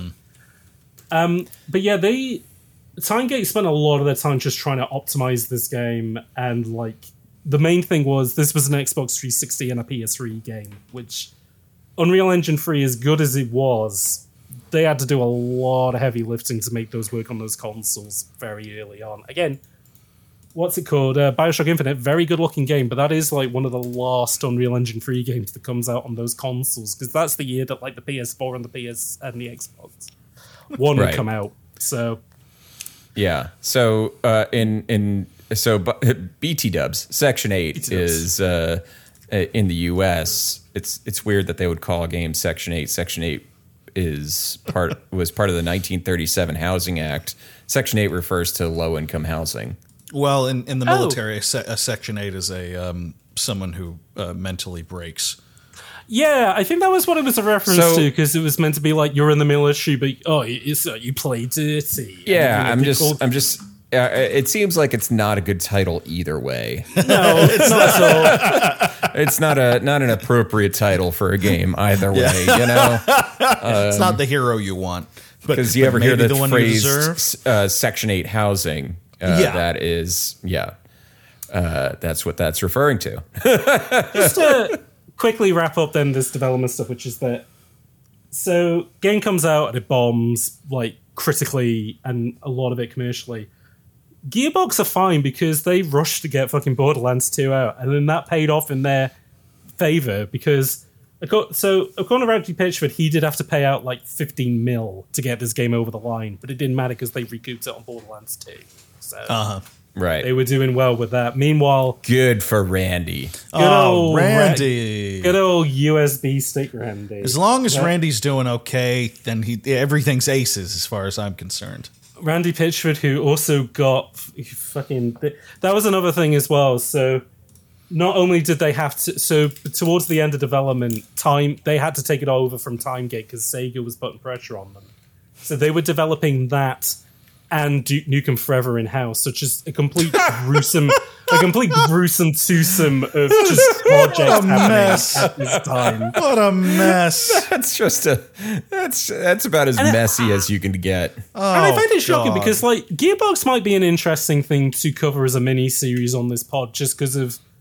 But it's not even like a rise and fall. It's just kind of like a plateau and giant drop-off. But the thing is that I would really... I do not like those Borderlands games. I would really struggle to cover those. Yeah, I played a little bit of them. I don't find Borderlands particularly interesting. No. And then Brothers in Arms is Brothers in Arms. Like, I would probably have more fun with maybe the Half-Life expansion stuff and then Duke Nukem Forever, but we can always do Duke Nukem Forever as like a break glass kind of thing anyway. So yeah, I mean, I think that's definitely its own thing. That has to be its own thing. But yeah, just one last thing though is just that, like, there is no consistency between Timegate and Gearbox in regards to who did the most amount of work, which makes sense because, like, Gearbox isn't going to go, oh yeah, we did fuck all and Timegate did everything. Yeah. So they've come out and said that, oh, we did 50% of the work, whereas Timegate said they only did like 10% of the work. So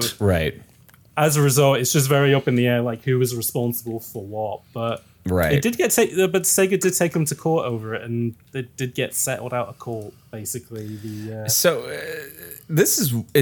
weird. So Sega, you know, I mean, they also hire Creative Assembly at, like, I mean, what, Alien Isolation comes out the following year, right? It's 2014. So Creative Assembly's been on to Sega for probably a few years before that because they brought them on because of the Total War games, which it was such a weird period of... Creative Assembly's owned by Sega. Yeah, so it was such a weird period of Sega where it was like, you know, Sonic the Hedgehog on the Mega Drive, that's all we're going to do, and then...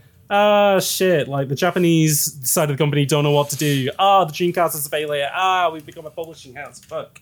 And then they just do like Sonic games and Monkey Ball games, and then they go, why don't we buy all these classic British PC developers and see what we can do with that?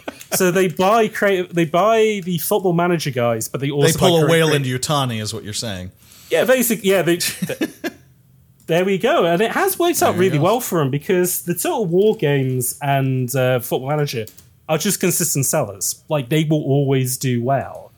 And, like, this is Sega in its post-period of, no, there is no East and West anymore. There's just games, and they do well in different sectors and whatever. But, yeah, Creative Assembly, they've discovered that, like, Sega has the Alien license, and they go, hey, can we do something with it? And they're like, well, are you going to do like an Alien RTS? And they're like, no, we want to do something else. Don't worry about it. Don't worry about it. And it's funny because Creative Assembly did do a third-person action spin-off of one of the Total War games on the PS2, which wasn't very good, but it was like, hey, these developers can do other stuff. But yeah, they do Alien Isolation, which I always remember thinking, well, the RTS guy's making this, but then you play it, it's like, oh, this is just fabulous. Like, this is just such a... Oh, yeah. Alien Isolation is definitely not a game that missed its mark. It's beautiful. It's a beautiful game. It's a game that, when it released... beat the shit out of its mark. Absolutely. Oh, yeah. When it released, the reviews for Alien Isolation were, like, really mean on it. But since, it's just got a ginormous reappraisal. Especially, like, in regards to... You don't get RE7, I think, without Alien Isolation. Absolutely not. Yeah. No. Yeah, Alien Isolation becomes the we can turn the alien into it's less of an enemy that can be killed but more of a force to just avoid. And then you have Resident Evil 7, which, you know, it does that with Jack. And then the Resident Evil 2 remake really expands on how with Mr. X, Mr. X becomes like this X gonna give it he's gonna kick through doors and stuff like that. Yeah, he's gonna. So I think that's really, you know, where it starts. And then it's like, it really calls into Alien Isolation coming out the year following Alien Colonial Marines, really shows how big of a whiff Colonial Marines is, because you have all of the elements. You have the aliens are there. You have the motion tracker. You have all this stuff, and none of it is used as any effective way to actually like. And most of the game is just like, as we already mentioned, most of the game is just this gruel, this grind through hallways. It's just the game is basically this hallway arena with one interesting level smack dab in the middle where you have to play red light, green light with these like exploder aliens. And it was like, oh, that's a super cool, and you have to make sounds that distract them. So it's like these aliens that their only job is to like run up to you and explode and be like, we explode.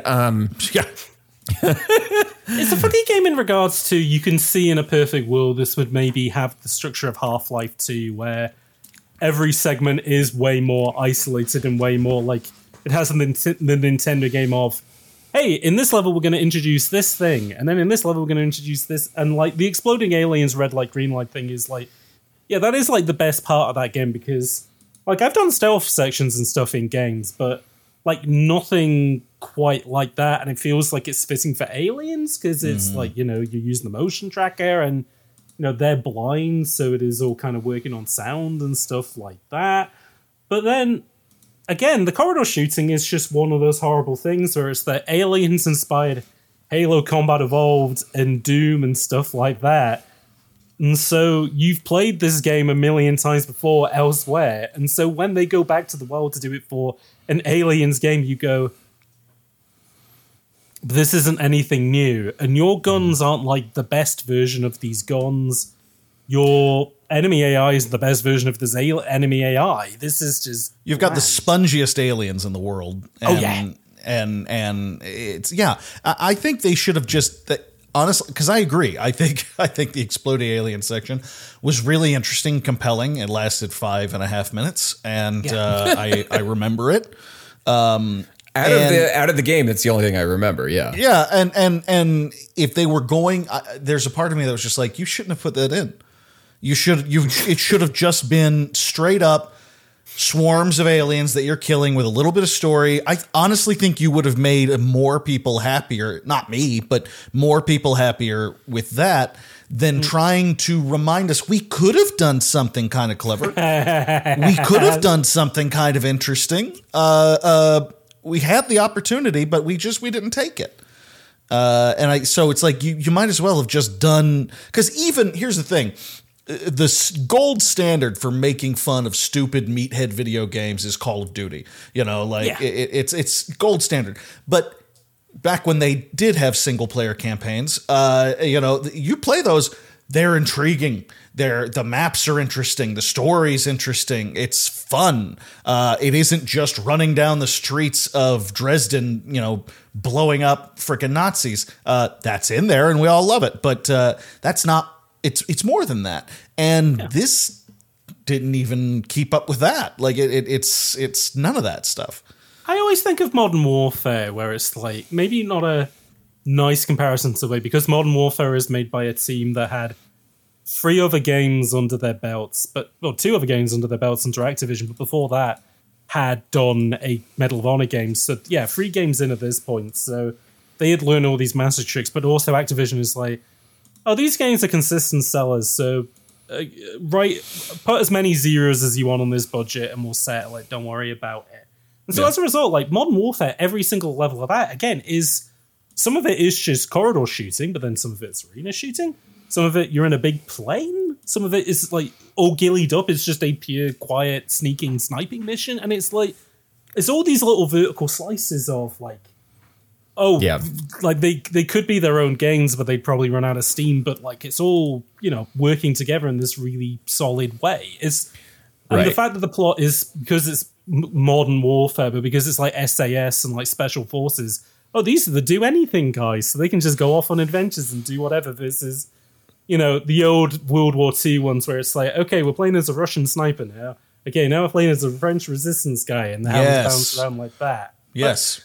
But that stuff works. But like Alien Colonial Marines is kind of like, what's the one thrill from an Alien movie? Oh, it's being Hicks. It's like, no, because Hicks is a quarter of aliens, you know? Yeah, and that's the thing is, and for those of you who haven't played the game, the wild thing about Alien Colonial Marines is that it retcons Hicks's death out of Alien 3. And it was like in a remarkably weird way, and I'm sure there's like an expansion that I did not play. It's right there in the menu. It's like, go ahead, play it, and I'm like, after playing what I just played, I don't think I'm going to. No, how about that? Yeah. No. And the other thing about Aliens Colonial Marines is that there's like two boss fights pretty much. Yeah. And the one is where there's this bull alien type thing, and it's like, you gotta fight it, and it's like, look, there's a load lifter. You might be able to fight it in that. It'll be the end of Aliens. Well, again, like that's the thing of people want to just replay the film, turn the film into set pieces. Except it's like it is the most random fight. It took me maybe 10 tries. And I won because the boss got caught on a wall, and I just kept hitting it. And then I got an achievement for beating it in under 90 seconds. Yeah, so nice. Good, go for me. And then there's the boss fight at the end against the queen, because the queen is out and she's running around and the queen's running. And it's so dumb because there's like dumb. There's like a cargo container, right, that you can just like go into and shoot the queen at it. You can shoot at the queen from it, and you can just do Ring Around the Rosie with the queen. And I did not get hit once in the final boss encounter of this game with the most fearsome alien that ever aliened an alien. Yeah. I've never felt less intimidated by a boss, and the queen is probably one of my favorite monster design. I'm a monster guy. That's my thing, and the queen is probably my favorite monster design of all time, and I was geared up for it. When I didn't take for granted that we'd fight a queen. Maybe that's stupid, but like they mention a queen about halfway through, and I go, okay, all right. If we get a good queen final boss battle, that's not in a cargo lifter for pure fan service, then maybe we can give them a whole letter grade up. But and it wasn't in a cargo loader, but it also was not what's the word? Good. Wasn't anywhere interesting. Yeah. It was just like a junkyard, literally. Where you fight it. And I did the fun puzzle version of it that you're supposed to do, where you load up the I don't even remember. It's like you go to the 4 different corners of the ramp and wait for the queen to get on there and launch her out into space. There was that part too. Yeah. I forgot when it gets on the ship.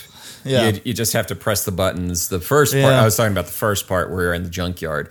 But yeah, you do the thing. That one, yeah, you do the thing, and you got to move the ramp back slowly, and then you launch her into space. And I think that's ultimately my final review of this game, is that I was pumped about, no matter how bad of a reputation this game had, no matter how ugly it was, no matter how ho-hum the weapons, and they were, no matter how spongy the xenomorphs, and they were, no matter how I spent half the game fighting other Weyland-Yutani mercenaries, who gives a shit? Oh, we didn't even mention. So, because I was surprised by that. I thought this game was going to be all aliens, but then they introduced human enemies, and I'm like, And look, I can forgive certain things. Like we all kind of gave a little side eye when we saw that the Working Joes were going to be such a consequential enemy in Isolation. But very quickly they showed you that these guys do not fuck around, and you grow to be afraid of them.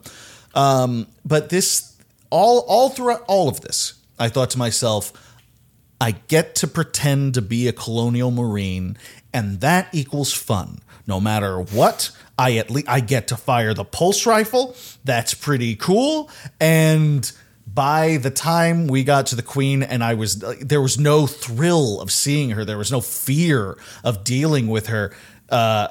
It was the most ho-hum experience, and in the end, I was like Kevin at first, where I was like, this isn't as bad as people made it out to be. And then the more I kind of ruminated on it and sat on that egg, the more I went, it might have been worse, actually. That's kind of what I want to get to, because I wrote a note, and I wrote this note like right when I started playing it, and this immediately got proven wrong, which was basically like, this game does easily invite criticism, and like at the time, this game was like ripped to shreds by reviewers. Like nobody liked this game. But like that initial section, and again, just from doing previous, I mean, like this game is like the dark mirror to Die Hard Vendetta, which was a game that also got ripped to shreds in the reviews, but that was like actually digging into that and playing that, it was like, oh no, this is just misunderstood. This is like a fabulous little thing that we found, but it is just undone by kind of clunky controls and kind of it looks really ugly, but like no, this is like and so I was ready to go into Alien Colonial Marines and be like, no, this was probably misunderstood. And then a note that I wrote, which is that, and this is only really going to apply to people who have played this game, but I'll try my best to explain it to you, because I know for a fact neither of you played this game. Sonic Frontiers, which came out last year, and that is an open world... Go on. Yeah, it's okay. It's an open world platformy game in the style of like Mario Odyssey, but it feels like since Breath of the Wild, or I guess even since Metal Gear Solid 5, there's been this kind of trend of open world games where they're very about doing small loopy activities one after the other, and you know the way that they built a map is basically you ping from one to the other, and everyone's kind of experimented with this, and some of them work really well, like Breath of the Wild, but some of them, like Sonic Frontiers, don't. But Sonic Frontiers is a really interesting, like, you can use it as a lens to analyze all these other games and be like, oh, it's not that it's Sonic Frontiers, when it does it, it's bad. It's that, no, this is just something that doesn't quite work in all of them. So, like, what is it about Breath of the Wild that kind of elevates it that you don't really notice it? Like, it's just presentation and tone or whatever. And I was willing to be like that with Aliens Colonial Marines, where this is a bad FPS game, but it's like bad in the way that other FPS games in 2013 were bad. Mm-hmm. But then I looked at what came out that year, and it's like BioShock Infinite, which, not to bring it back to BioShock Infinite, but that does have some interesting arena design, corridor design, like sure. The whole the hook system that it has is totally wasted in that game, but the moments where it does click, it feels great. It's really great. It's like they described it as, oh, it's meant to be like the Warthog in Halo, and it's like, oh, I totally understand why, because you can use it to like, because these levels are designed like super huge arenas that overlap, you know, move to a different hot zone or move somewhere where it's quiet. Yeah, perfect. You got it's just that you didn't quite know how to pull this off across the entire game, but that's fine. Whatever. Yeah. Battlefield 4 comes out that year, and it's like, say whatever you want about Battlefield 4, but it's like, as a campaign, leagues better than Aliens. Aliens Colonial Marines is just an example of, and again, like to tap into, the critics were kind of right about this being bad, but the things that they were hooked on were, you know, oh, it's so ugly looking, oh, I wanted to feel like a Colonial, oh, it's like, you know, all very surface level stuff in regards to like, you know, just initial impressions, which playing this game in 2023, you don't have that anymore. Like, right. The game is still kind of dark and ugly, but they fixed a lot of that stuff. Yeah. But like actually engaging with this game as an FPS game, it is a bland sandwich. There is nothing there. And like, and not even in a way of, oh, every FPS game was like this at the time. Like, there were bad FPS games at the time which were just corridor shooters. But of course, yeah. Of course. This just completely wastes all the potential of its IP. Yeah. And even as a product from Gearbox and a product from Timegate, like the Fear expansions, they're good, but on Gearbox, as much as I don't like the Borderline games, they at least turn Duke Nukem Forever into essentially like the room of FPS games, where it's just such a fireball, you're compelled to keep going with it. This isn't that. This isn't like, I was hoping from the views that this was so bad, it's like this had like jank appeal. Sure, no, this is just boring bad. Like, that would it's be deadly dull. Any jank that it once had had been patched out. Right. That's the irony of it. Yeah. It's just, anything that could have made it charming and interesting is gone. Here's a jank-free, plain vanilla game for you. Right. You go and you shoot, and the aliens are there. Yeah. And the aliens are there. Welcome to the Aliens Colonial Marines. It's the most no-frills Hemingway version of Aliens. He went to the aliens. The aliens were there. He went to LV-248 because LV-248 was there. Yeah. Or whatever. I've But changed the number. it's somehow about abortion or something like that. It's just, Yeah. This version Aliens of it. Colonial Marines is actually about abortion. Is that the Is that the interesting subtext that we found? They all were. Yeah. They all were. Oh my God. Yeah. I found it really. I'm just having a quick look at my notes, and I found something that's really wound me up because I totally remembered this. They give you a flamethrower at one point, but they fuck up the reveal, which is you give a person a flamethrower to then use against stuff that's really flammable. When does she get the flamethrower in the film? Is when she's about to go into the alien nest and remove all the resin with the flamethrower. Pop all of the eggs, yeah. Yeah. They give you the flamethrower in the game, and then you immediately go into a long fucking corridor full of human enemies, which a flamethrower is not effective against. No, it's so dull. Oh my God. Again, and I was trying to think of what's the name for, like, because games do this all the time where they give you a cool gun, and then they immediately throw you into a situation where the gun is... You can use it. When they give you the BFG in Doom, and it's like, I want to call it like almost kind of like a birthday cake reveal, where it's like, you blow out the candles, and like they give you the cake, and then you blow out the candles. They give you the cool gun, and then you immediately get to see what the cool gun does. Because like the BFG, you get it, and then all the walls rise up, and there's a million enemies, and so you just instinctively shoot the gun, and then you see, it just wipes out every enemy, and you go, oh, very cool. I'm going to use this as much as I can. Yep. Metroid has exactly the same thing, where it's like they give you the wave beam, and then immediately you shoot through walls. What was it? Singularity gives you the bullet that you're able to remote control. Yeah. There's a scene in Singularity, Phil, where you get a sniper rifle, but then you can remote control the bullet after you fired it. You steal the bullet. Yeah. And so basically, it gives you this moment where you're trapped in a room. And there's like waves after waves of all these dudes coming at you. So it's like you shoot it, and then it gives you FPS view of the bullet, and you can fly it around. Yeah, you can steer the bullet. Headshot people, and it's amazing. It goes to show like how good Raven a developer are, because you go through that room initially with nobody in there, but the way the room is designed is that it's a long corridor with lots of cover that the enemies are going to use, which is why then. And I want to say, like, the room is also slightly elevated, so you are kind of in a sniper's death from above position anyway, so your brain clicks and you go, that's when I need to use this gun, is for that. Yeah. And then, you get the reveal of it, and it's like, oh, this is fabulous. Just what a great moment with that. But they just fuck it up. They fuck up the armor and the health system as well. They want to have it like Halo, but it's like, the way it's segmented is all fucked. Yeah, I don't know, this game's full of just, like, lots of... And it's not, like, down to, like... Fucking up a Halo-style health system isn't because they ran out of time. Like, that was an early on decision. It's just not understanding it. Right. No, they fuck it up. It's not good. Yeah. Jeez. Has anybody got any other thoughts about this game? I can hear, like, Snake screaming in the back of my head because we haven't explained the plot beat for beat. There is no plot in this game. There's no real plot to speak of. They shoot aliens, they get out. That's all you that go happens. on the Sulaco because you hear that you think that Hicks is alive on the Sulaco. He's not. Then it's invaded by the.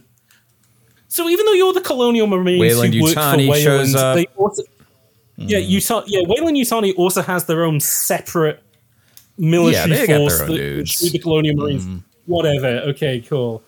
If you guys think that we've been meandering, play the game and you'll forgive us immediately. You go to the thing, and then the fucking ship blows up, and then you're on the planet, and Bella is infected. And you find Bishop.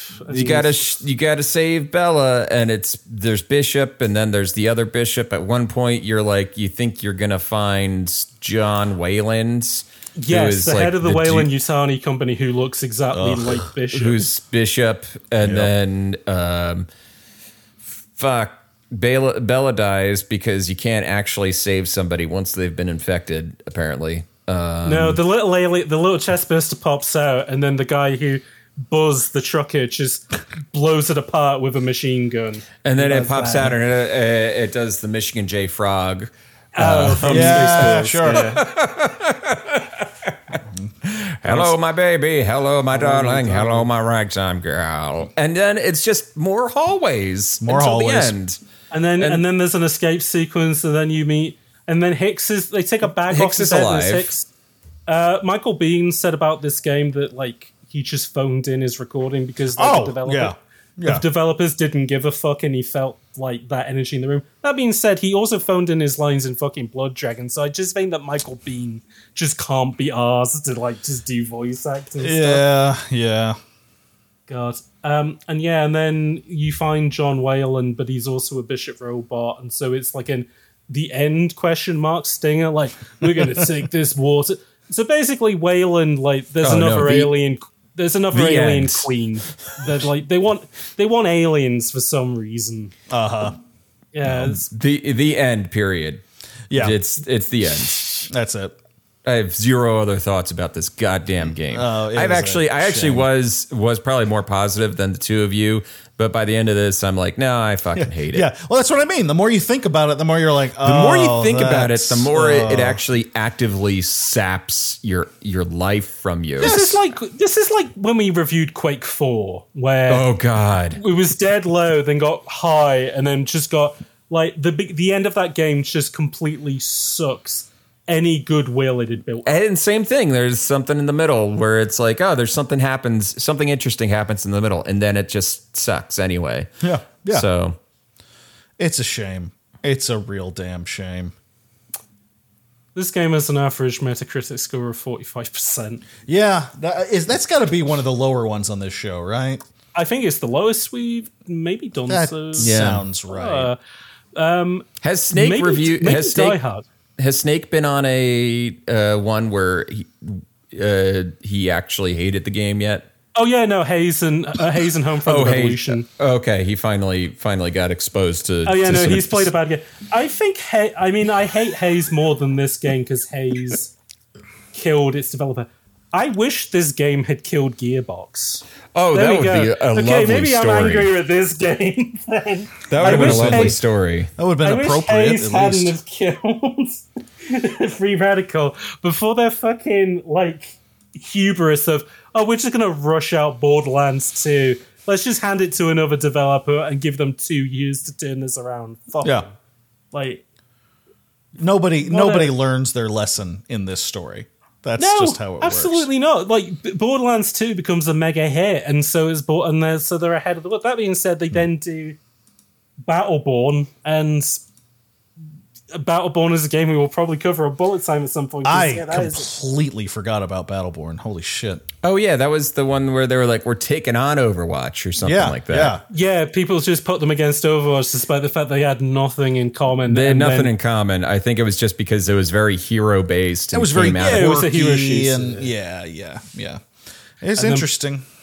And then Blizzard put them in the ground, and then the last thing about Battleborn was when Randy... I wanted to call him Randy Newman. Randy Pitchford went on Twitter and said, I've been on Twitter recently and people are drawing a lot of porn of this game. I can't tell you where, though, but just something to be aware of. And it's like... That's how he tried to get people into Battleborn was, hey, people might be drawing Battleborn porn. So, be excited, I guess. Okay. Yeah. Oof. This game qualified. Sorry. Fucking sucks. This game qualified for the charts February 16, 2013. Ooh, are we doing let's do the game. Yeah, I finally get to be in the game. Yeah, you haven't done the game yet. No, by the way, I've heard it a million times. Small anecdote related to my dad. When my parents honeymoon, they shared a cottage with John Hurt. Oh. The guy who the chest bursts in Alien. The John Hurt, yeah. The John Hurt, yeah. They were staying in a cottage in Cambridge, and he was their next door neighbor in the same that's building. Wild. Oh, they went for dinner with him. Apparently, nice enough guy when you got to know him, but was very crabby otherwise. So sure. I believe that. I believe that 100%. Sounds about right. Yeah. Yeah. So we're doing VG charts for this now. Before we start, VG charts. do you want to take a guess where this game may have qualified?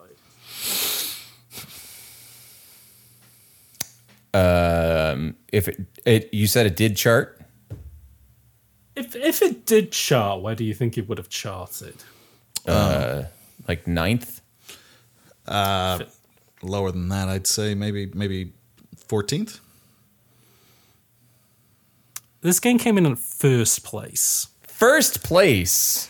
This was the best-selling game the week it could qualify of the 13th of February. I That's a guess I bummer. shouldn't be surprised, but Yeah. it still makes me sad. 258,000 copies sold across PC, 360, and PS3. This was a Yeah. huge day for this game, Yeah. and then immediately fell off the face. Yeah, of then the just earth. dropped. Yeah. Right. Yeah, that makes sense. All right, so we're So playing. We're guessing 2 on then, right? Yeah, 2 to 10 we will do. So, All right. in second place, in its second week, is a sequel to a EA original IP. 2013. 2013, yes. And it's a first sequel. It is Or- its second sequel, so it is It is the a third second in the sequel. series. Okay. Yay. A threequel. The prequel. the end of the trilogy, one might say. Is it Dead Space 3? Dead Space 3. Wow. Okay. Well done. Will they remake Dead Space 3? We'll see. Remains to be seen. They should just skip 2 and just remake 3. Just remake 1 and 3. See what people think of that. I don't know. In third place, in its 14th week, so hanging on in there, it is the latest title in a annual franchise. A pretty big one as It's well. probably a sports game, yeah. It's not a sports game. Oh, okay. Annual. Oh. Annual. An annual game? An annual franchise.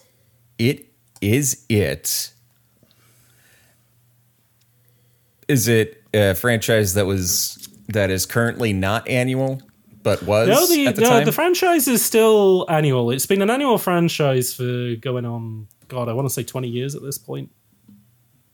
Wow. Okay. One of the biggest names in video games. Is it Modern Warfare 2? It's not Modern Warfare 2, but it is a Call of Duty game. Oh. And it is a game with 2 in the title as well. Not Modern Warfare, though. Call of Duty something 2. Did Black Ops have a sequel? Yeah, it's Call of Duty Black Ops Black 2. Ops 2? Oh, okay. Shit. Kevin's kicking. See, Kevin was always the historian. I knew he was going to kick my ass. That's what I mean, exactly. He's the archaeologist. You remember the Yeah. I remember You don't have things. So, So you don't have to. number 4 this week, in its 19th week, is another annual franchise. I'll give you a clue. This has sold 3.1 million copies so far. It's another annual franchise. Is this one a sports game? No, but sports adjacent, I would say. Sports adjacent. Is it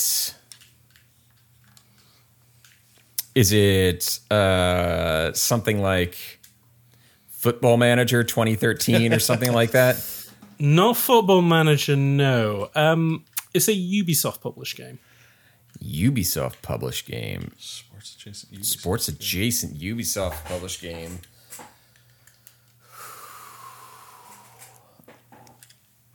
Sports adjacent in that it's something that involves like active bodies, I guess. Bodybuilder Simulator 2013. Bodybuilder Simulator 20. Yeah. Ubisoft, is it Assassin's Creed 3? Not Assassin's Creed, no. Think casual. Think casual. Casual. Oh, is it like a dance game? A It DDR? not only is it a dance game, it is Just Dance? It is Just Dance 4. Just Dance 4. For the Wii. Just Dance 4. Wow. For the Wii. I feel like if I gave you the console, it probably would have given it away. But oh yeah. Number 5 in the week list in its second week is a Nintendo DS game, a Nintendo franchise, and I would argue this is the game that put this franchise on the map. Put this franchise on the map. So it's a DS game, 2013, Nintendo. Oh, 3DS game. 3DS game. 3DS. Nintendo put the franchise on the map. I am going to say no. That's too late for it. No. It's not developed by Nintendo internally. Developed by Intelligent Systems. One of their Intelligence. Oh, that helps me not at all. Put this game on the map. Put the franchise on the map. Oh yeah, the franchise had existed for a while beforehand, but this was the game that made the franchise a mega hit. Was it Fire Emblem? It is, but which one? No idea. God damn it. there's so many of them. There are so many. You know what? I'll give it to you then. It is Fire Emblem Awakening. Fire Emblem Awakening. Would have never guessed that. If I can get one of them, I'm going to be really happy. Don't worry, we got more games to go. Hopefully, one of these will land for you. All I want is one at this point. Once you told me that it was an old franchise, because Fire Emblem's been around since the Nintendo, since the NES. In Japan, and then it came over only to the West in Japan, of the GBA. and then it came. Yeah. Yeah. I didn't know that. That's cool. All right. Yeah. Number 6, in its 20th week, is a sports game. I mean, Number 6, Madden. Not Madden. FIFA. Not FIFA. FIFA's usually Madden or FIFA. Yeah, it's usually Madden or FIFA, but this is one of the other ball sports. Popular ball sport. A popular ball sport. Is it basketball? Yeah, I'll give you that. It's NBA 2K13. Okay, NBA 2K13. Yeah. In its 20th week. Number 7, in its 11th week, another Ubisoft game.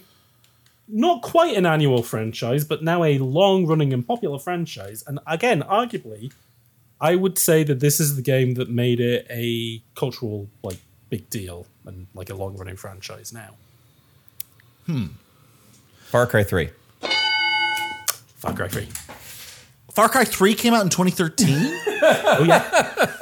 Oh, shit. Yeah, that's the one. Yeah, that Damn. is the one. Kevin, I'm never going to forgive you. That's the one I should have gotten. God damn it. That's one of my favorite. I didn't know it came out in 2013. I would have said Blood Dragon came out in 2013, but not Far Cry 3. I think Blood Dragon came out later in the year, I believe, as a expansion pack. But yeah, but it did come out in 2013. No, it's in its 11th week. So no, I guess if this is February minus 11 weeks, it must have came out right. It came out in 2012. See, I'm not playing the math game with you fuckers. That's the problem here. That's the problem. To be honest, I wasn't doing the maths on these either. But yeah, the fact that it stayed in the charts for 11 weeks. 11 weeks. Again, wow. Far Cry 3, that was the game that, every game since. Because I know it's like Far Cry. It's like Far Cry and Persona kind of have the same vibe where it's like, yeah, we don't really pay attention to 1 or 2. Right, pretty much. I haven't played 1 or 2 of Far Cry. Far Cry 2 is the one, that's like the essayist choice game because it's the more interesting. Far Cry 2 is like if Far Cry 3 was a much meaner game. Like Far Cry 3 has to exist because 2 has a lot of great ideas, but it's just so fucking mean that nobody can interact with them. Yeah. Well, 3 is a lot more of a smoother drink, but as a result, people go, wow, I want every game. Like a tiny child made a wish to Jesus and said, I wish every game could be Far Cry 3. And now look at us. That's where we are now. And it happened, bitch. Tiny Tim's wish came true. Yeah. He wished for Far Cry 3 and Far Cry 3 became gaming. gaming. It became Batman Arkham Knight. It became MGS5. It became Breath of the Wild. That kid, we owe that kid a lot. Is all I'm People saying. talk about how like, oh, this game's ripping off Breath of the Wild, and be like, motherfucker, Breath of the Wild's ripping off Far Cry 3. Yep, it's ripping off a lot more than that. Number 8 in the charts, in its 15th week, is the 4th game in a long-running first-person shooter series. This is 2013. Mm-hmm. How many weeks? 14? 15th. So it would have came out in 2012. Last year. Yes. 4th game in a long-running first-person shooter series. Controversial release, I would argue, because it was a different developer. Oh. Different developer. Okay. Also, when I say it's the 4th game, it's the 4th numbered game. They had done a couple of other ones as well. Okay, so it's the 4th numbered game. Yeah. Trying to remember what happened in 2012. At the end of 2012, beginning of 2013. A franchise that you have covered on PixelLit. No shit. Really? Halo? Are we talking about Halo? Halo 4. Halo 4. Oh. So Halo 4 was 343, right? They took. Yep, they that was took the over first at that 343 point? game, and it was to be the start of a new trilogy, which didn't quite pan out. Didn't pan out at all. Yeah. Okay. It was also like, it should have been like an Xbox One launch game, but they were like, actually, we're such a good developer, we can make this run on the 360. So it was like, I guess. But Yeah. Okay. now, here's an All right, I easy got one. one. I'm good. Oh, you got. So you got two. You got basketball. You got NBA 2K. The ball that is orange. The ball game. This is going to be like the Flash and Superman racing around the world once I tell you this one. Number 9. In its 251st week. Jesus. Having sold 13.3 million copies. What do you think it could be? Kevin, you know what it is. You've done so many of these that you know what it is. I'm pretty sure I know what it is. So it had basically been on the charts for like 4 years at that point, something like that. Yeah. Oh yeah. It is should we do? I was about to say, Kevin, are you sitting this out and we'll let Phil figure this out? Oh, don't do that. We'll never end. It'll never end. I'm going to give you 5 seconds. 4, 3, 2. I'll give you. Well, hold on. I'll give you a clue. It is a Nintendo game. No. Is it a Pokemon game? It is not a Pokemon game. No. Okay. It is a sports game. Is it Wii Sports? Not Wii Sports. No, but it is a Wii game. This is what. This is your. Is it Wii Fitness? It's not Wii Fit. Kevin, put him out of his misery. Do it, please. It's the sequel to Wii Sports, right? It's Wii Sports. Oh no! Oh, I didn't know what it was. Both then. of you were wrong. So so it's all still to play for. Not Wii Sports, not Wii Sports Resort, not Wii Fit. Fuck. Wii Sports adjacent. Sports adjacent. Wii. Is this DDR? It's not DDR. No, it's a Nintendo game. Oh, right. They didn't. Yeah, that's right. Nintendo published, Nintendo developed, starring Nintendo's biggest character. Oh, it is Mario Kart 8. No? Not 8, but it's Mario Kart Wii. Yeah. Mario Kart Wii. Oh. See, 7, I literally the last Mario Kart game I played was on the Super Nintendo, so I'm Mario. That's right. Mario Kart 8 came out for Mario Kart 8 came out for the Wii U, and they've been milking that ever since. Yeah, Deluxe came out on the Switch, and like it's like that's been the final Mario. It's been out for so long that they've added DLC to the Switch one, which is from a future Mario Kart game. They just put it back in the old one. They're just like we're just gonna actually I remember at a certain point they were like, this is the final DLC for Mario Kart 8, and then a few years later it'd be like, here's some more. and it's all the tracks from the mobile game, which nobody played apart from people playing. Right. And then finally at number 10, last one, all in it to play you guys. In its second week, PS3 game, Sony exclusive series, platform game. Platform game. A platformer. A platformer. And this is its second week, you said. In its second week, PS3 game, a franchise that started on the PS2, but this is its latest game on the PS3. Bubsy 3D. Bubsy 3D. Bubsy goes to the James Terrell experience. No. Rayman? No, not Rayman. This is the one that nobody really remembers, I think. Okay. I was just thinking about that. What was it? That launch title? But that was for the PS4. Knack. Oh, fuck. Knack. Yeah, I was thinking of Knack. Oh, Knack! Oh, God. Knack Yeah, I 2, remember. baby. Yeah. Knack 2. Knack. Not Knack. So, No, not Knack. Not Knack. Not Knack. No.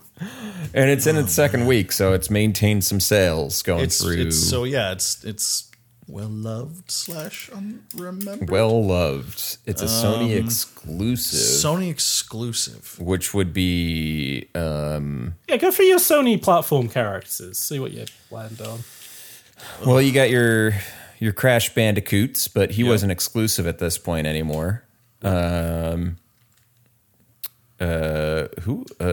got your Jacks and your Daxters, right? Jack and Daxter, but it's not Jack and Daxter. Yeah, they already had their second game by this point. I don't think this is the I think this is the fourth game in the series, but I could be wrong. Ratchet and Clank. It's not Ratchet. So here's the thing: it's not Jack and Daxter. It's not Ratchet and Clank. But if you think of these studios as like the Three Musketeers, this is the third one. It's the one that people always forget. So not Jack and Daxter, Ratchet and Clank. It's bleh. Is it another animal? It is an anthropomorphic animal. Yes. Oh, I think I know what it is. But I don't remember the name. Oh. Do you remember what animal it is? Is it a raccoon? It is a raccoon. Yes. Kevin, do you remember the platformer with a raccoon? Is it Sly Cooper? It is Sly Cooper. Yeah. Teamwork, bitch! And I think this would be a bit of a stretch. I'll give it. So it's Sly Cooper Thieves in Time for the PS3. Oh, I wouldn't have remembered that. I just remembered. No. You started asking for anthropomorphic video game characters, and I went tick, tick, tick, tick, tick, tick, tick, and just- Raccoon? You went through the Rolodex and you might. Was it a crawdad? No. Was it Gex the Gecko? No? Yes. Okay. Enter the Gecko. Was it James Pond? James Pond. See, now James Pond, I remember. Was it Awesome Pawsome? Banjo-Kazooie. Echo the Dolphin. Was it Echo? No, see, but Echo the Dolphin wasn't I wanna play anthropomorphic. It was just a dolphin. Just straight a up dolphin. He's dolphin. right. He's absolutely right. Just yep. a dolphin. Nothing morphic about that. God. Phil and Kevin, thank you so much for coming on the podcast. Kevin, again, thank you for coming back for more episodes. Hey, no problem. Phil, lovely to have you on. It's great. Lovely to have both the PixelLit guys in the same call for the same game. Just a shame that it had to be Aliens, Colonial Marines. Well, but it was lovely talking yeah. about aliens, regardless. The next one that I want to help you guys out on is another game that is absolute hot garbage. So it's not going to change for me. And I've already mentioned it on Twitter. Oh yeah, you did. We'll have to follow up on that. Yeah. If only to talk a lot about music, because that's really all I remember about it. Yeah, fair point. But I guess before we wrap up, lads, is there anything that you would like to shout out or promote while you're here? Yeah. The PixelLit podcast, you can find us on Twitter and Instagram at PixelLitPod, and you can find our podcast wherever fine podcasts are sold. And right now we're doing a push to get people to rate us 5 stars. Please. On Apple and Spotify. Spotify has that rating system, and They do, yeah. drop us a 5. Drop us a $5 right down there, and I think it will really help. I just realised that your podcast kind of does. I know that you do what you're playing, which I won't steal that. That's your unique selling point. But you do kind of sometimes do, like at the end of books. Oh, it was at the end of the World of Power books. They would give you kind of like 5 book recommendations. Yeah. What would be your 5 game recommendations on the back of Aliens Colonial Marines? Oh, I can do that easy. All right, Phil. Alien versus Predator. That Which one was the most recent one. I want to say it's just called Alien versus Predator at this point. They stopped doing the numeric system, I think, for it. So here's do you want to know something really funny about that? Because I want to cover those games on the podcast. There's 3 games called Alien versus Predator. One came out in 94 for the Jaguar. One came out in 2000 for the PC and I think the PS2. Then one came out in 2010 for the 360 and PS3. Yeah, all made by the same developer. Yeah, over the course of 15 years. And it's great because the conceit that they all have is you've got 3 separate campaigns. Play as a Predator, play as an Alien, play as a Space Marine. I remember playing that one in college, or one of them in college, and the Space Marine campaign was actually genuinely creepy. And after that, we've mentioned it before on the show, Alien Isolation. Yes. That's just a magnificent game. I mean, that's in my top 10 games of all time, without question. Maybe in my top 5. I would probably also throw Fireteam Elite on there, which is basically Fireteam Elite is basically Colonial Marines, but good. Yes, Kevin and I literally have only twitched together once, and it was to play that game. It was fun. I'm trying to think, because we kind of mentioned that this is a very corridor shootery game, and like that's kind of what it does it, because it's just nothing but corridors and they're very boring. What is a good corridor shooter, though? Like, off the top of your heads, what's like the one you go to that you think that's a good one? I don't know, to be honest. I don't. Maybe, I mean, I don't play a ton of them. Or maybe Half-Life. Half-Life. I mean, Half-Life. Yeah, I mean, I would say that the remake of Doom would absolutely be something to play instead of this. Oh, okay, Doom 2016. That's your 4th then, and then I guess if you got one more to round it out, Kevin, rounding it out with, Knack 2. Alien vs. Predator, Alien Fireteam, Alien Isolation, Doom 2016, and Knack 2. Madden 2015. Madden 2015. Mario Kart Wii. Yeah, there you go. As usual, I've been James. You can follow me on Twitter at HotCyder, HOTCYDER. You can also help support the podcast over on Patreon at the same address. Until next time, though, folks, should we come up with a special one? Do you think Aliens Colonial Marines deserves a special outro? I mean, we could say, it doesn't, but it that won't stop us from saying game over, man. Game over, man. Okay, Rob. Game over, man. Game over. Game over. And keep blasting, man. Keep blasting, man. Keep blasting. You kids stay frosty out there. They're blasting everywhere. Where's Bowski?